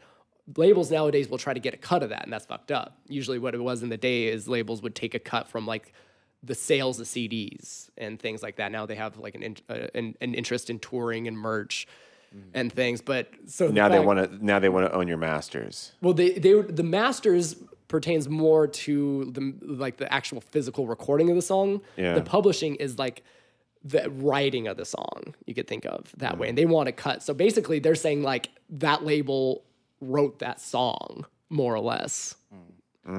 It's not exactly how it works, but you can kind of think of it that way. They're trying to say like, oh, Sony has a stake in the songwriting of this song, not just like the physical recording of it. It happened to John Fogerty really bad with all the Creedence Clearwater songs. Oh, really? Stuff like he lost all of his. That was when he lost his publishing, right? I think so. John Fogerty, and then like you hear all of his songs like in movies and stuff like that, and he doesn't get paid. He's not getting paid. You're gonna start seeing Bob Dylan songs on Pepsi commercials, like get paid and for like. That. It's like you lose that. You're like losing like the That's rights to your why, song. so many people were pissed. I don't know if you noticed. Remember that Beatles, the album just has the one on it with all their greatest hits? Yeah. And then all of a sudden you started seeing a bunch of Beatles songs and commercials and movies. It's because the Jackson family bought out the majority rights of the Beatles catalog. Did you hear the story of how that happened? Not exactly how it happened. Someone just told it to me the other day, and they sounded like they said it was an auction from Lennon's estate or something like that. So McCartney invited Michael Jackson to the auction, just as like, hey, Michael, you want to come to this auction? I'm gonna bid on the masters or the rights or whatever it is. He brought him as just like a buddy to come with him, and Jackson outbid him on it and won it. And he's like, what are you doing, man? Those are my songs. Those are the songs. And he ended up owning them. That's the story. There's a little bit of a deeper dive with that too. Like there's a bunch of stuff of like Paul talking about it, and supposedly on one of the sessions where they like wrote together, Michael Jackson like was like, I'm gonna buy your stuff, and like straight up said it to him. And he was like, oh, ha, ha, ha, like kind of like laughed at him like it was just like a joke. And then I guess like Michael would like keep like kind of like saying that to him. And then I'm gonna buy you stuff. All like happy about it. Yeah. I'm gonna put it out by the monkeys. And like Paul was like, oh, it's kind of an old joke, but like, okay, ha ha, or something, And then like he like actually did it. Ah, fuck. And Paul was like, what the fuck, dude? Like, yeah. Yeah, so it's like then all of a sudden you start seeing Beatles selling Ford trucks and stuff because then majority share of that got licensed out to sell cars. So it's not. And then there's a weird association. We were just talking about this the other day of like you kind of feel then it's like the Beatles endorse Ford or something if it's on a Ford commercial, which isn't necessarily the case. But there's a lot of power that goes along with like licensing your song to a product, licensing the rights for, in the clothing business, there's a bunch of people, that pay a lot of money for music licenses. There's a company that I was looking at a couple of years ago that licenses the Lennon and McCartney lyrics, which that probably might be the Jackson family then maybe. But you can put it on your shirts and stuff? Yeah, so you can put one of the... Let It Be. Lucy in the Sky with Diamonds or something. You can Let It Be. Like you can put it on T-shirts and coffee mugs or whatever. We ended up passing on it, but because it's like, how much of that do you really need to license? It's kind of weird, but it was... it's cool. It's like, but they just start to farm that shit out wherever they can. And you go to the licensing show and you can license it for anything. Especially the way direct-to-consumer business is now. Multiple companies can license the same property because they're just selling it on their own store. It's kind of, it gets broken up between, like if I go to license Rolling Stones and there's already a licensee that's selling the similar stores that I'm selling, or there's a couple licensees that are already selling the similar stores, they won't license it to too many people. Okay. But now with direct-to-consumer business, now you can license it to 100 people because they all have their own stores. Oh. So they're not competition, so to say. So it's weird. The internet's changing a lot of things among licensing and manufacturing, all that kind of stuff, because it's, one, you can pay more because you're taking that retailer out of the story creates a whole bunch of new margin. Yeah. Yeah. Where the retailer is pretty much the reason why we have to manufacture in China and Bangladesh and these different Mexico, because to manufacture here just costs a bunch of money. So, and then you add a licensing fee on top of it, and that's another 8% or 6% or 10%, depending on what that licensing fee is. You pay more for direct, but it still gives you that extra margin if you're selling direct to consumer. Yeah, which I imagine coming out of this pandemic is going to be a much bigger market now than retail. I don't know. Oh, and absolutely. We're doing everything to work on our own direct to consumer businesses. I mean, that's why it's like, I think there's a lot of musicians that's very concerned right now, and I feel for them because especially if you made your livelihood off of just strictly gigging, then it's very, obviously you have no work right now. But it's going to be, to me, it's exciting coming out of this. It's going to be like the Wild West. Yeah. Of like, we don't know what it's going to look like as far as the music industry goes. And I fucking love Westerns, dude. I'll be out there with my Clint Eastwood poncho on, like, ready to take it on. But it's kind of exciting to me because it can be reshaped and to see where it goes once everything kind of opens up again. Because, I mean, when we say opens up again, who knows how opening up again is going to look like? Well, this is a big thing in fashion right now, too. Stores are closed. You're not just the store thing is going away. The bigger stores are still going to be here for a long time, but the writing's on the wall for who knows how long in the future, a couple decades. It's all decades, online, maybe. right? Everything's going online. But you're starting to have these technologies like augmented reality, where it's taking the augmentation and VR and you're putting it into the same technology. I think they're calling it XR, maybe. And I have some friends that are learning 3D design.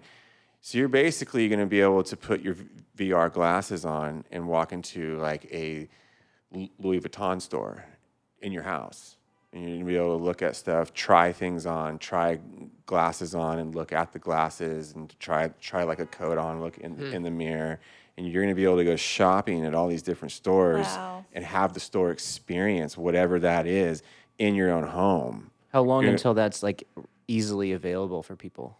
And how much is that gonna cost? Probably a decade. I mean, they can almost do it now. Like I want to work on some technology for this new store that we're doing, where the augmented reality, you can try on hats with your phone, similar to like how an Instagram you can filter or something. Yes. Yeah. So you can. There's already companies doing it with makeup, and we can do it with sunglasses, hats. So that's kind of where everything's going. You can just try shit on. Oh, I like it. Click, click, click. Boom, buy it.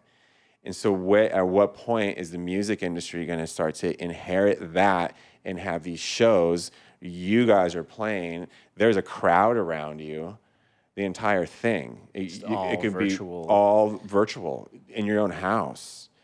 That's what's so hard to imagine, because what we found from live streaming is like, obviously, and this is what everyone's missed. It's like you could put it on a nice sound system on your TV, but you're missing that human element. Of course. Thing of like looking at your buddy, be like, this fucking song. It's never going to replace it. But I was talking to my friend Sean about experiencing Burning Man this year with the Oculus. And it sounded crazy because he was like, you could like literally just walk up to people and start having conversation with them. Same thing. And then he would like walk out of the little zone and he'd be in his kitchen and like could see his kitchen and walk back in, and all of a sudden he was on the playa of like, that's right now. So you can only imagine in 10 years That's crazy. where that'll accelerate to, and who knows what that's going to look like. It's still a little fuzzy. I played a video game on it once from this company called Servios, and we were, you're shooting zombies and stuff, and you're wearing the thing, and you're just like up and down, and you're moving around and dodging bullets and stuff. It's really, but it still looks a little bit bitmap-ish. Okay. It's not super sharp yet. It's going to be. Yeah. But basically, for a VR system, that was a couple years ago. I think if you buy a nice computer, it's probably a couple grand to get it going. I think if you spend up to like probably $3 to $5 grand, you have an amazing system. An like Oculus probably one of is the like top of line $400. It's like the same as a PlayStation. Yeah, I feel like. but I think you need a bigger processor for the better games. Oh, that makes sense. Yeah. I'm pretty sure. I don't know a lot about it, but yeah, that augmented reality is what's coming, and it's going to be kind of cool. Like these music companies are going to be able to figure out, hey, you want to hang out at a Pink Floyd show tonight? Hey, you want to see Biggie play? do you want to go back into the archives in your own house? And then at what point are people going to? Yeah. At what point are people going to have certain rooms set up just for this? Like, I'm going to go shopping. I'll be back in a few. I have to go try on some shoes and some jackets, or because there's all these high-end fashion stores are going out of business, like ton of them, like Colette in Paris, opening ceremony shut down, Barney's shut down, and you have these companies that are making they're like art pieces. Their clothing is art pieces, and to lose that experience of just going into to a Barney's or going into the opening ceremony and trying things on and touching and feeling and see what fabrics they used. It's hard for me to see how they're going to replace that, but it's it's try this stuff on, you don't like it, send it back, but it's still you're missing that art gallery. Yeah, I love that brick and mortar thing though. 'Cause I'm very old school. That's why I miss record stores dearly, because I love that. So I just like going in and being like, I don't have anything in mind that I want to buy. I just want to see what's there, and then be like, you find some gems. Like you find that article of clothing that fits you like a glove. You're like, whoa, this thing feels crazy. Yeah. I'm buying this. Because how are you gonna know like that article of clothing like that it's actually gonna fit you that way? Like, is it just like you say your measurements maybe? Well, I'm sure it'll just go through like measure. different stages of like how good it is. It might not be that good at first, but they'll probably figure out a way. But it's interesting to make it so convenient when I feel like half of the things that are good about memories is like the inconvenience or something. For sure. Yeah. The experience. Like of walking into the store, looking at the record, looking at the T-shirt, like trying it on in the uncomfortable room and walking out and being like, what do you think to the person you shop? But like all that stuff is like half the experience or something. The experience of the person saying, oh, you got to see this new brand, or you got to check this out. I just went shopping in Japan a couple years ago for a couple weeks, and it's unreal walking around Japan and seeing their different fashions and different things and trying things on and realizing they don't have shoes that fit you if you wear over like a size 9 or something. But I guess this is like just taking away the like luxurious like thing of it or something. But I wonder what that'll open up time for. Like, but I feel like the more time that we have available, we just end up wasting it on stuff. Like, think of how much more convenience we have today than we did in 1990. yeah. It's not that we're all like doing so much more. It's like have a couple extra hours to spend on Instagram. It's kind of like the main mentality of it. I think something that's hard for me to think that's gone away a long time ago though is going to a store because the sales associate there is an expert in whatever they're selling. Because I love that. Because I'll go into places. That's why I fucking hate Guitar Center. Right. I'll go in and I'll have like very specific things, and they're just like, oh, and I'm like, shit, I know more. You know more than them. Yeah, and I'm like, why am I wasting my time here? I know more than you. Yeah, I'm just going to stroke my ego and leave. But tell them that. Leave. but it's like that show Parks and Rec. I don't know if you guys ever watched that. I've seen a couple. That dude Ron Swanson walks into Home Depot, and the guy's like, "Can I help you?" And he just goes, "I know more than you," and like walks right past him. Doubtful. But I love that when you go into a place like, if you're looking at a nice wine shop because you're looking for a specific wine and the person can tell you where to look, or a tea shop or whatever, because you're going there for the experience and the expertise of the person working there. I think some of that was lost in the big box stores that, I don't know, I'm hoping that as stores close down, that will be the main reason why stores would stay open. Well, I think these brands, like take a Louis Vuitton, for example. Virgil Abloh's the head creative there now, who's just the renaissance man of fashion right now. You're going to have the augmented reality where you can have 10 million people in your store at the same time, 100 million people in your store at the same time, trying on shit, purchasing.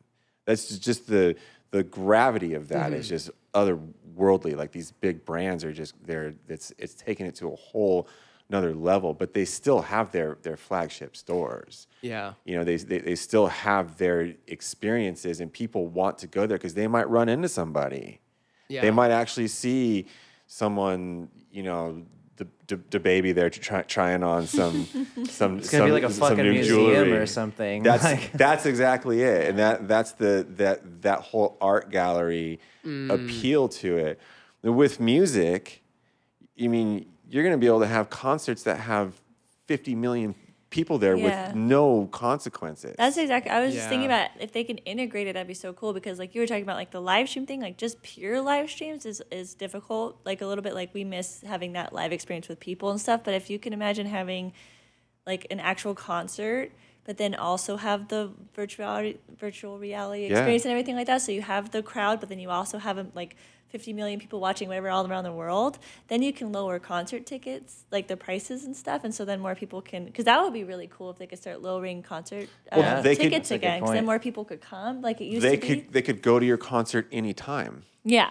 Well, the cool thing Which is pretty cool. Yeah. Even if you make it where it's like you attend when it's live, it opens up that door of like, I was always thinking I was so grateful to grow up in Southern California because like my mom and I would go to the Hollywood Bowl or the Forum, whatever, to see bands. But if I lived in the middle of Milwaukee, I wasn't seeing the Red Hot Chili Peppers when they went on tour, so you could, without driving to like a whole nother state. So it could open up the door for people who don't have the like ability to afford a concert ticket or location-wise they're able to attend a concert to still see it, and it's going to motivate them to want to go see it in real life. I mean, that was something that came up with Burning Man this year of like so many people got to experience an aspect of Burning Man where they would never either feel comfortable to go, have the means to go, and it wasn't going to VR wasn't like being there, but it was an aspect of it. And I think that can only develop in a positive way. They were saying, was it like true. Billie Eilish like had like 1 million people on her live stream or whatever? Like, think not all of those people could have gone to a Billie Eilish show. The people, it'll motivate them to want to go and save up to go, and they're like, this is what I want to do. And then the people that can go can still see it in person. It'll be a different experience because you're there live, but it can bridge that gap of making it such like a exclusive thing. I think that's something we take for granted living in LA, so we can see every artist when they come through on tour, and it's great. I just I hear all these stories about concerts like back in the day where there were so many people going to them that like the concert tickets were like $8, $10, like all these people you talk to in our parents' generations and stuff, like they're like, yeah, I saw so many concerts, this band. Just had to make it there. Yeah, because it was cheap because so many people were attending. And I feel like the attendance has gone down so much because of YouTube and technology and all that stuff where people just don't want to go out. They'd rather just watch like a later concert, watch it another time on YouTube or something, But imagine if they could. My brother-in-law's mom said she saw The Who for $7. So cool. Yeah, so think about if they could do something like this where they are making such a big income from the live stream and all that stuff and the whole setup that they could lower the prices and then the people could go to concerts so much more. And I just think, because a huge part of like I wish we could go to more concerts, but every time we try and buy a ticket, it's like so much money now. Or sold out, yeah. Unless you spend like $300 on a ticket or something crazy. I mean, like we paid a lot for Rolling Stones, it was Rolling Stones, but still, I mean, like. But it's crazy. So like I think we paid $350 each ticket to have a good view, but we were still pretty far away. Yeah. And then all the seating that's like right up front is like $1,500 a ticket or something. Yeah. Like that. It's like who was ever going to be able to do that, So imagine if they could. I just think that would be super cool. Yeah, that would actually require the labels and people in the music industry to be innovative. No, instead of like always being like 5 years behind the times, like hence Napster. Go with what works. That's what they do. Yeah, that's super interesting to figure out, to just see where that's going to be in 10 years, because it's never going to replace the being on mushrooms at an Alt J concert, just like Nothing will replace losing that. it, watching the sounds come off the stage, like. I felt like my hair was blowing back on like 4 or 5 grams of mushrooms at an Alt J concert. You're like that guy in what was that company? I was like, yes, this is the greatest thing I've ever seen. So, like Maxwell or whatever. Remember that like company where it's like they would sell tapes and stuff, and there was a guy sitting in the chair and the sound system was blowing his hair back. That was me. Yeah. We even found I was so high on mushrooms at this Alt J concert. It was I love their first album. Oh yeah. And we found a hashtag from the Alt J concert. Some girl a couple seats behind me took a photo of me saying that this guy was really enjoying the concert. Had my hands in the air like there was rain coming down on me or something. Oh my God. You're witnessing God right now.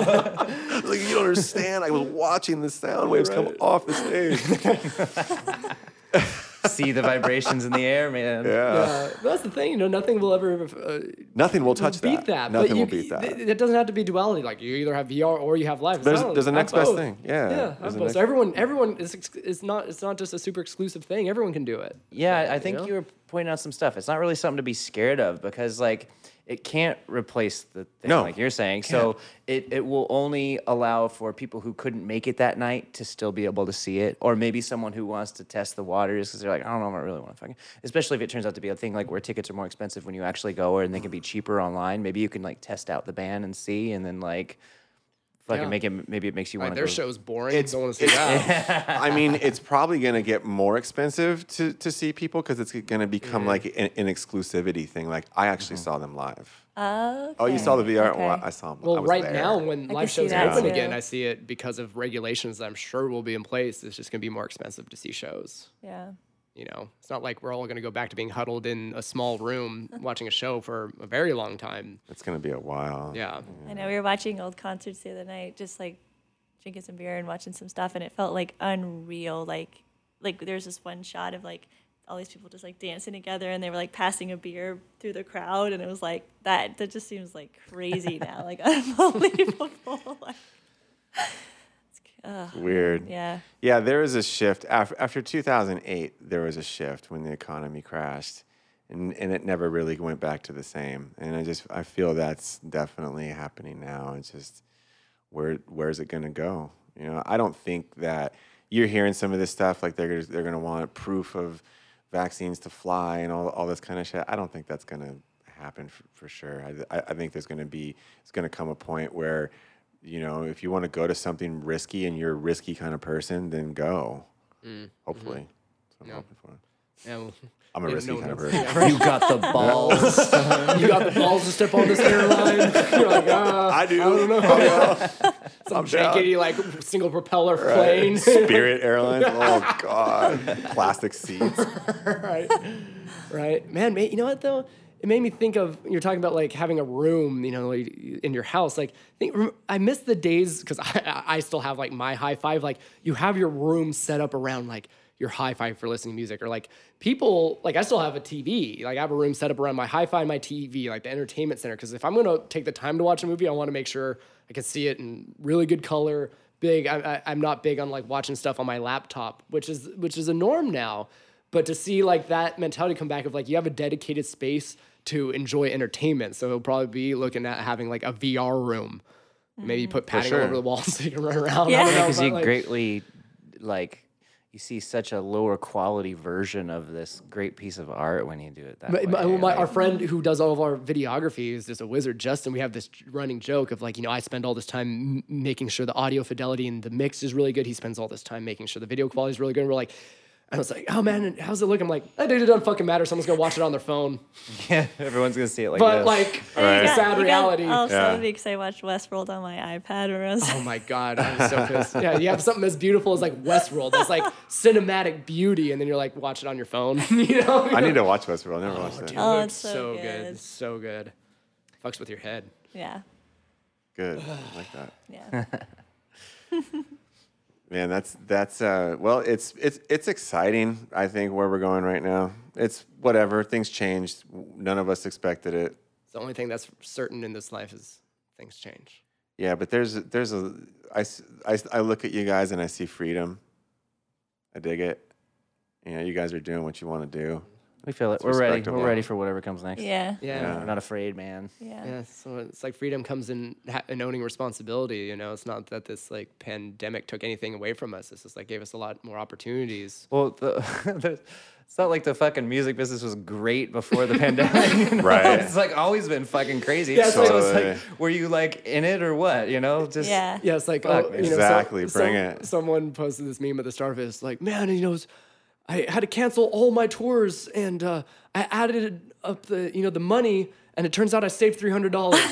You know, and you're like, it wasn't like it was in a great state to begin with. And yeah, I don't know. It's like you can only take life for exactly what it is at this moment, and like don't be bitter over like things are this way or not this way. It's like, oh, the music industry used to be like this and like that. It's like it is what it is right now, and we're gonna make the most. Yeah, so it's like fucking quit then. Fuck. Yeah. Who cares? So what kind of ways are you guys getting creative with stuff right now? Like what you guys have some? You guys have done some live stream stuff. You have Which that new was songs awesome because Yeah. the live stream stuff helped us so much. To be honest, it was like first off, just the pure like recording part of it. You're like trying to play live and have all this energy, and you're recording under a fucking microscope at the same time.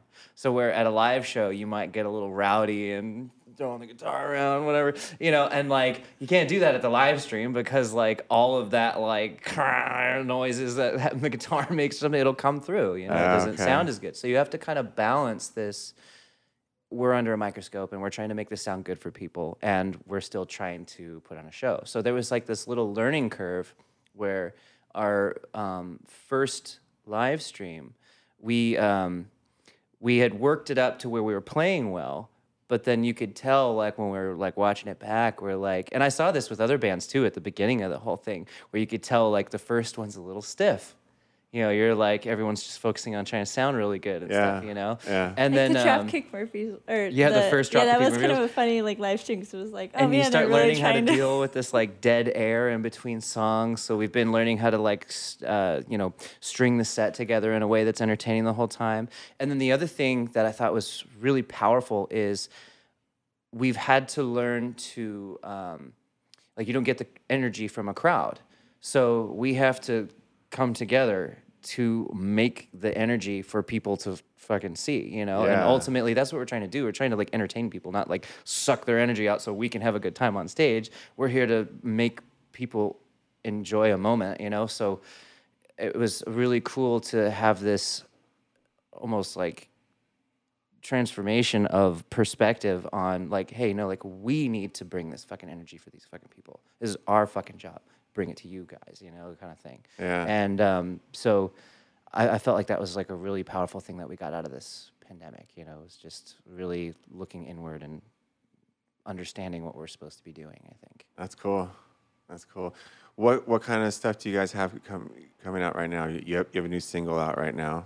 We have a new single, Barrel 33, in parentheses, Mess Around. Yeah. And we just released a live. We decided fuck music videos right now. Where we learned this whole new skill of like, you know, live streaming and like, you know, found this passion in the live performance piece of everything. And we think that that's for us maybe more valuable to show than like a music video for the song or something, you know. So we've decided for this next few songs that we're gonna just be releasing live performances of them, and so. We have another one coming out Friday, so by the time this is out, it will be up for you to check out now. Cool. But it is one of our songs our previous song that we released, Tilted Patrons, is coming out. And we so did it at Sunset Sound yeah, in Los Angeles. Awesome. yeah, legendary studio. We were all real excited to do that, and it was cool to be there, like amongst all that history and like. Brandon was talking about it. Unreal. Shooting Where hoops on Africa Prince's. was, yeah. I think Africa was the first song they mixed on that board, right? In So Studio Studio- 2. Studio 2, I think. Wow. Or was it I Studio thought it was Studio Studio One. One. Studio 1. They recorded in Studio 2, mixed in Studio 1. Yeah, I think that's So right. you see Toto 4, like the gold record on the wall, and I'm just like, you feel all that magic, you know? Oh yeah. I think You hear the drums echoing in the night, you know? Well, it's like, remember, you had your. echo in the night. You just start singing it. It just comes out of you. To bring the reins. There's like a natural delay in there. Well, like when Brandon set up his drums in the main room, and then all of a sudden, like, you could just tell he started hitting harder. Because it just sounds so good in their live room, you know? Like, your first, Yeah. like, Brandon has this fill every time he sits down at the drums, like, that he always does. And I could tell, like, as soon as he hit his snare drum, like, he, like, lit up. Like, it was- And I got to sing at the end of the night. I got to sing in the vocal booth we were doing this. It's an older song of ours, but we do it like way different now. And so we're like, let's just re-record it here. And so I got to be in the booth. I think that was the booth that was the one that Janis Joplin, that was like her last song that she ever did. Wow. And she was doing her Pearl album, and it was like that night I think she went back to her hotel and like OD'd and stuff. And then the engineer the next day, because she didn't show up to her session, they were like, where is she? So they went and found her at the hotel, but that was like the last booth that she recorded in and stuff. So that, and I know just like so many amazing people have been in there, like Jim Morrison, like Robert Plant, like so many amazing singers in there. So Anna was in there, like the energy, and like I just had chills the whole time, and I just was like, I don't want to leave. Like I just want. We only did it like 2 times. I was like, no, I just want to like singing into that mic, and it's just like, who is singing into this particular mic too? It's the same mic?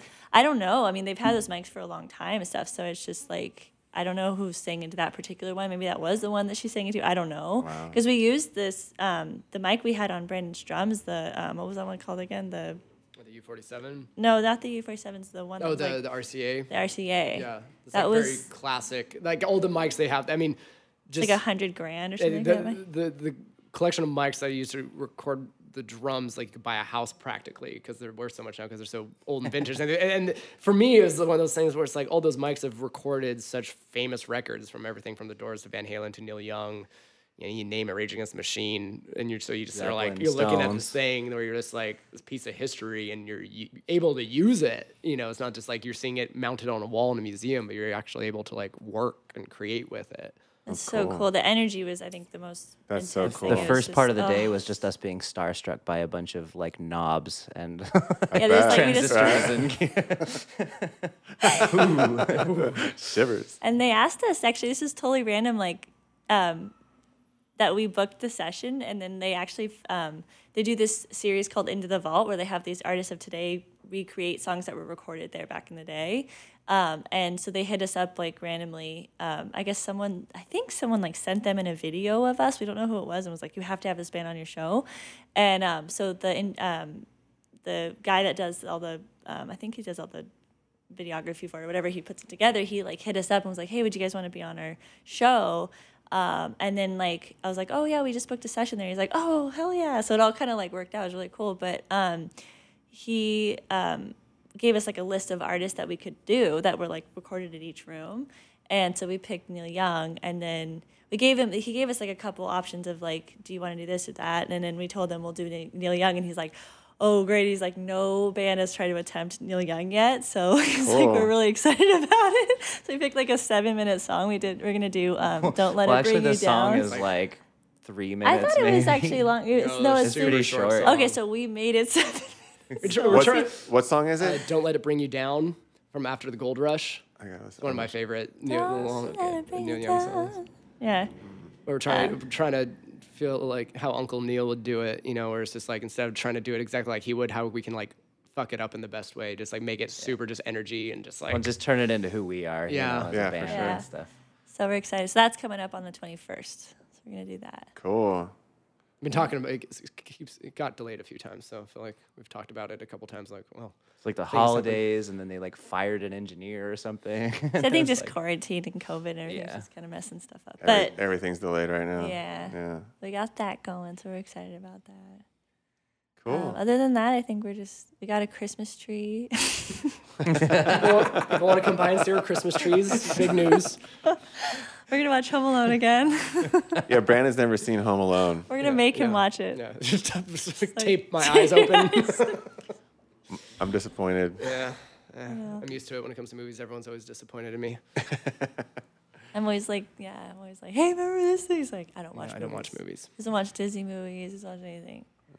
I'm talking a lot of shit right now about it, but fucking, I don't see a lot of movies too. I'm always that guy, like in the average circle, like that, like watches television and movies. I'm always like, yeah, I always end up just watching like docuseries on Netflix. Like I'm watching the one about Cuba right now. Oh, nice. Cuba Libre, super fascinating. Yeah, I'm much more of a fan of TV shows because they're less of an investment, and then documentaries because then I'll learn something. Yeah.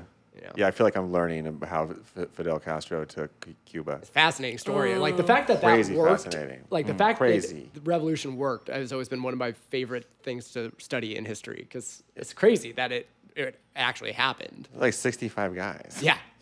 Yeah. Damn. Overthrew an army of 35,000. Damn. Yeah. Fucking crazy. 60. Yeah. I And he gotta watch that. just What's put it called? put his flag in it. Yeah. Cuba Libre. Yeah, crazy. Yeah, all of it, and telling the U.S. to basically fuck off. Yep. You know, the whole thing is this thing. It's a fascinating part of history to me. Talk Same about- with the American Revolution. I love, I just love history because those things where you're like, this shouldn't have happened, and it did. The Blood Moon Howlers are actually starting a revolution. Fucking love revolution. It all started here. Super into revolutions. Oh, well, cool. Is there anything else you guys want to add? I don't know, man. Had a good time here today, Yeah, man. thanks for again having for us. having us. This is awesome. Thank you guys. Thanks for coming on. I think we covered a lot of cool stuff. I felt And we'll I catch- was thinking, should I have done like a split personality where then I'm like Brandon on Cooke Collective and then I interview Brandon from the Blood Moon Howlers? I think you did a Sure. good job kind of splitting it. We were talking about that, like he should Yeah, I have a was saying- different like voice volume or like. I was gonna say pitch. 2 cameras, right? and like lighting, you know, it's like the Matrix or something. It's like Brandon from Blood Moon Howlers is green, and then Cooke Have- Collective is blue. Have this outfit that's split down the Yeah, middle. half and half. 2 different outfits. You got like leather jacket on this one. You know, Just like- pull out all like the double soft linen on the other personality side. You just start like making fun of yourself. and, like, Cool. Well, right on, guys. I appreciate it. We appreciate it. And yeah, we'll see you again soon. yeah. All right. Oh man. We were in Portland City with a bottle of Louisville whiskey. We'll see this place 12 hours time. You wrap those arms around me, take my hand, twirl me down the street. If we die tonight, that'd be just fine. Hey, you and I, we're gonna be alright. Gonna keep moving real slow on down this line. We've laid together 1,000 times before. You know I just keep wanting more and more. I'm a moonlighter, kinda like to play with fire, and I like to play in the dark with you. I'm a moonlighter, kinda like to play with fire, like to play in the dark. It's just the way we move.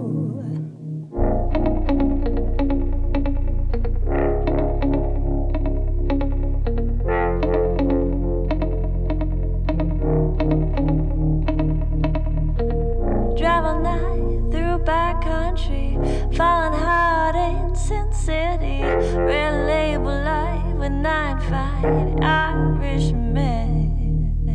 Always tempting anyways. Cook me in that gentle days. At the end of we meet again.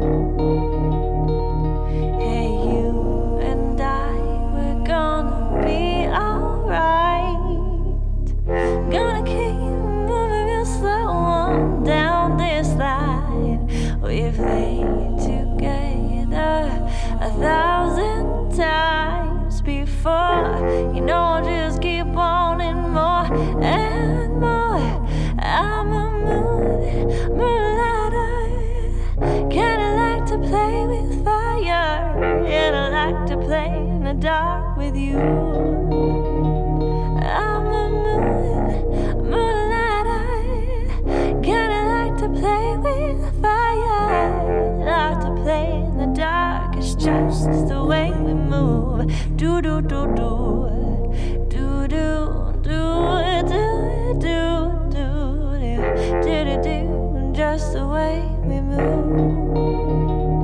Do do do do, do do do do do do.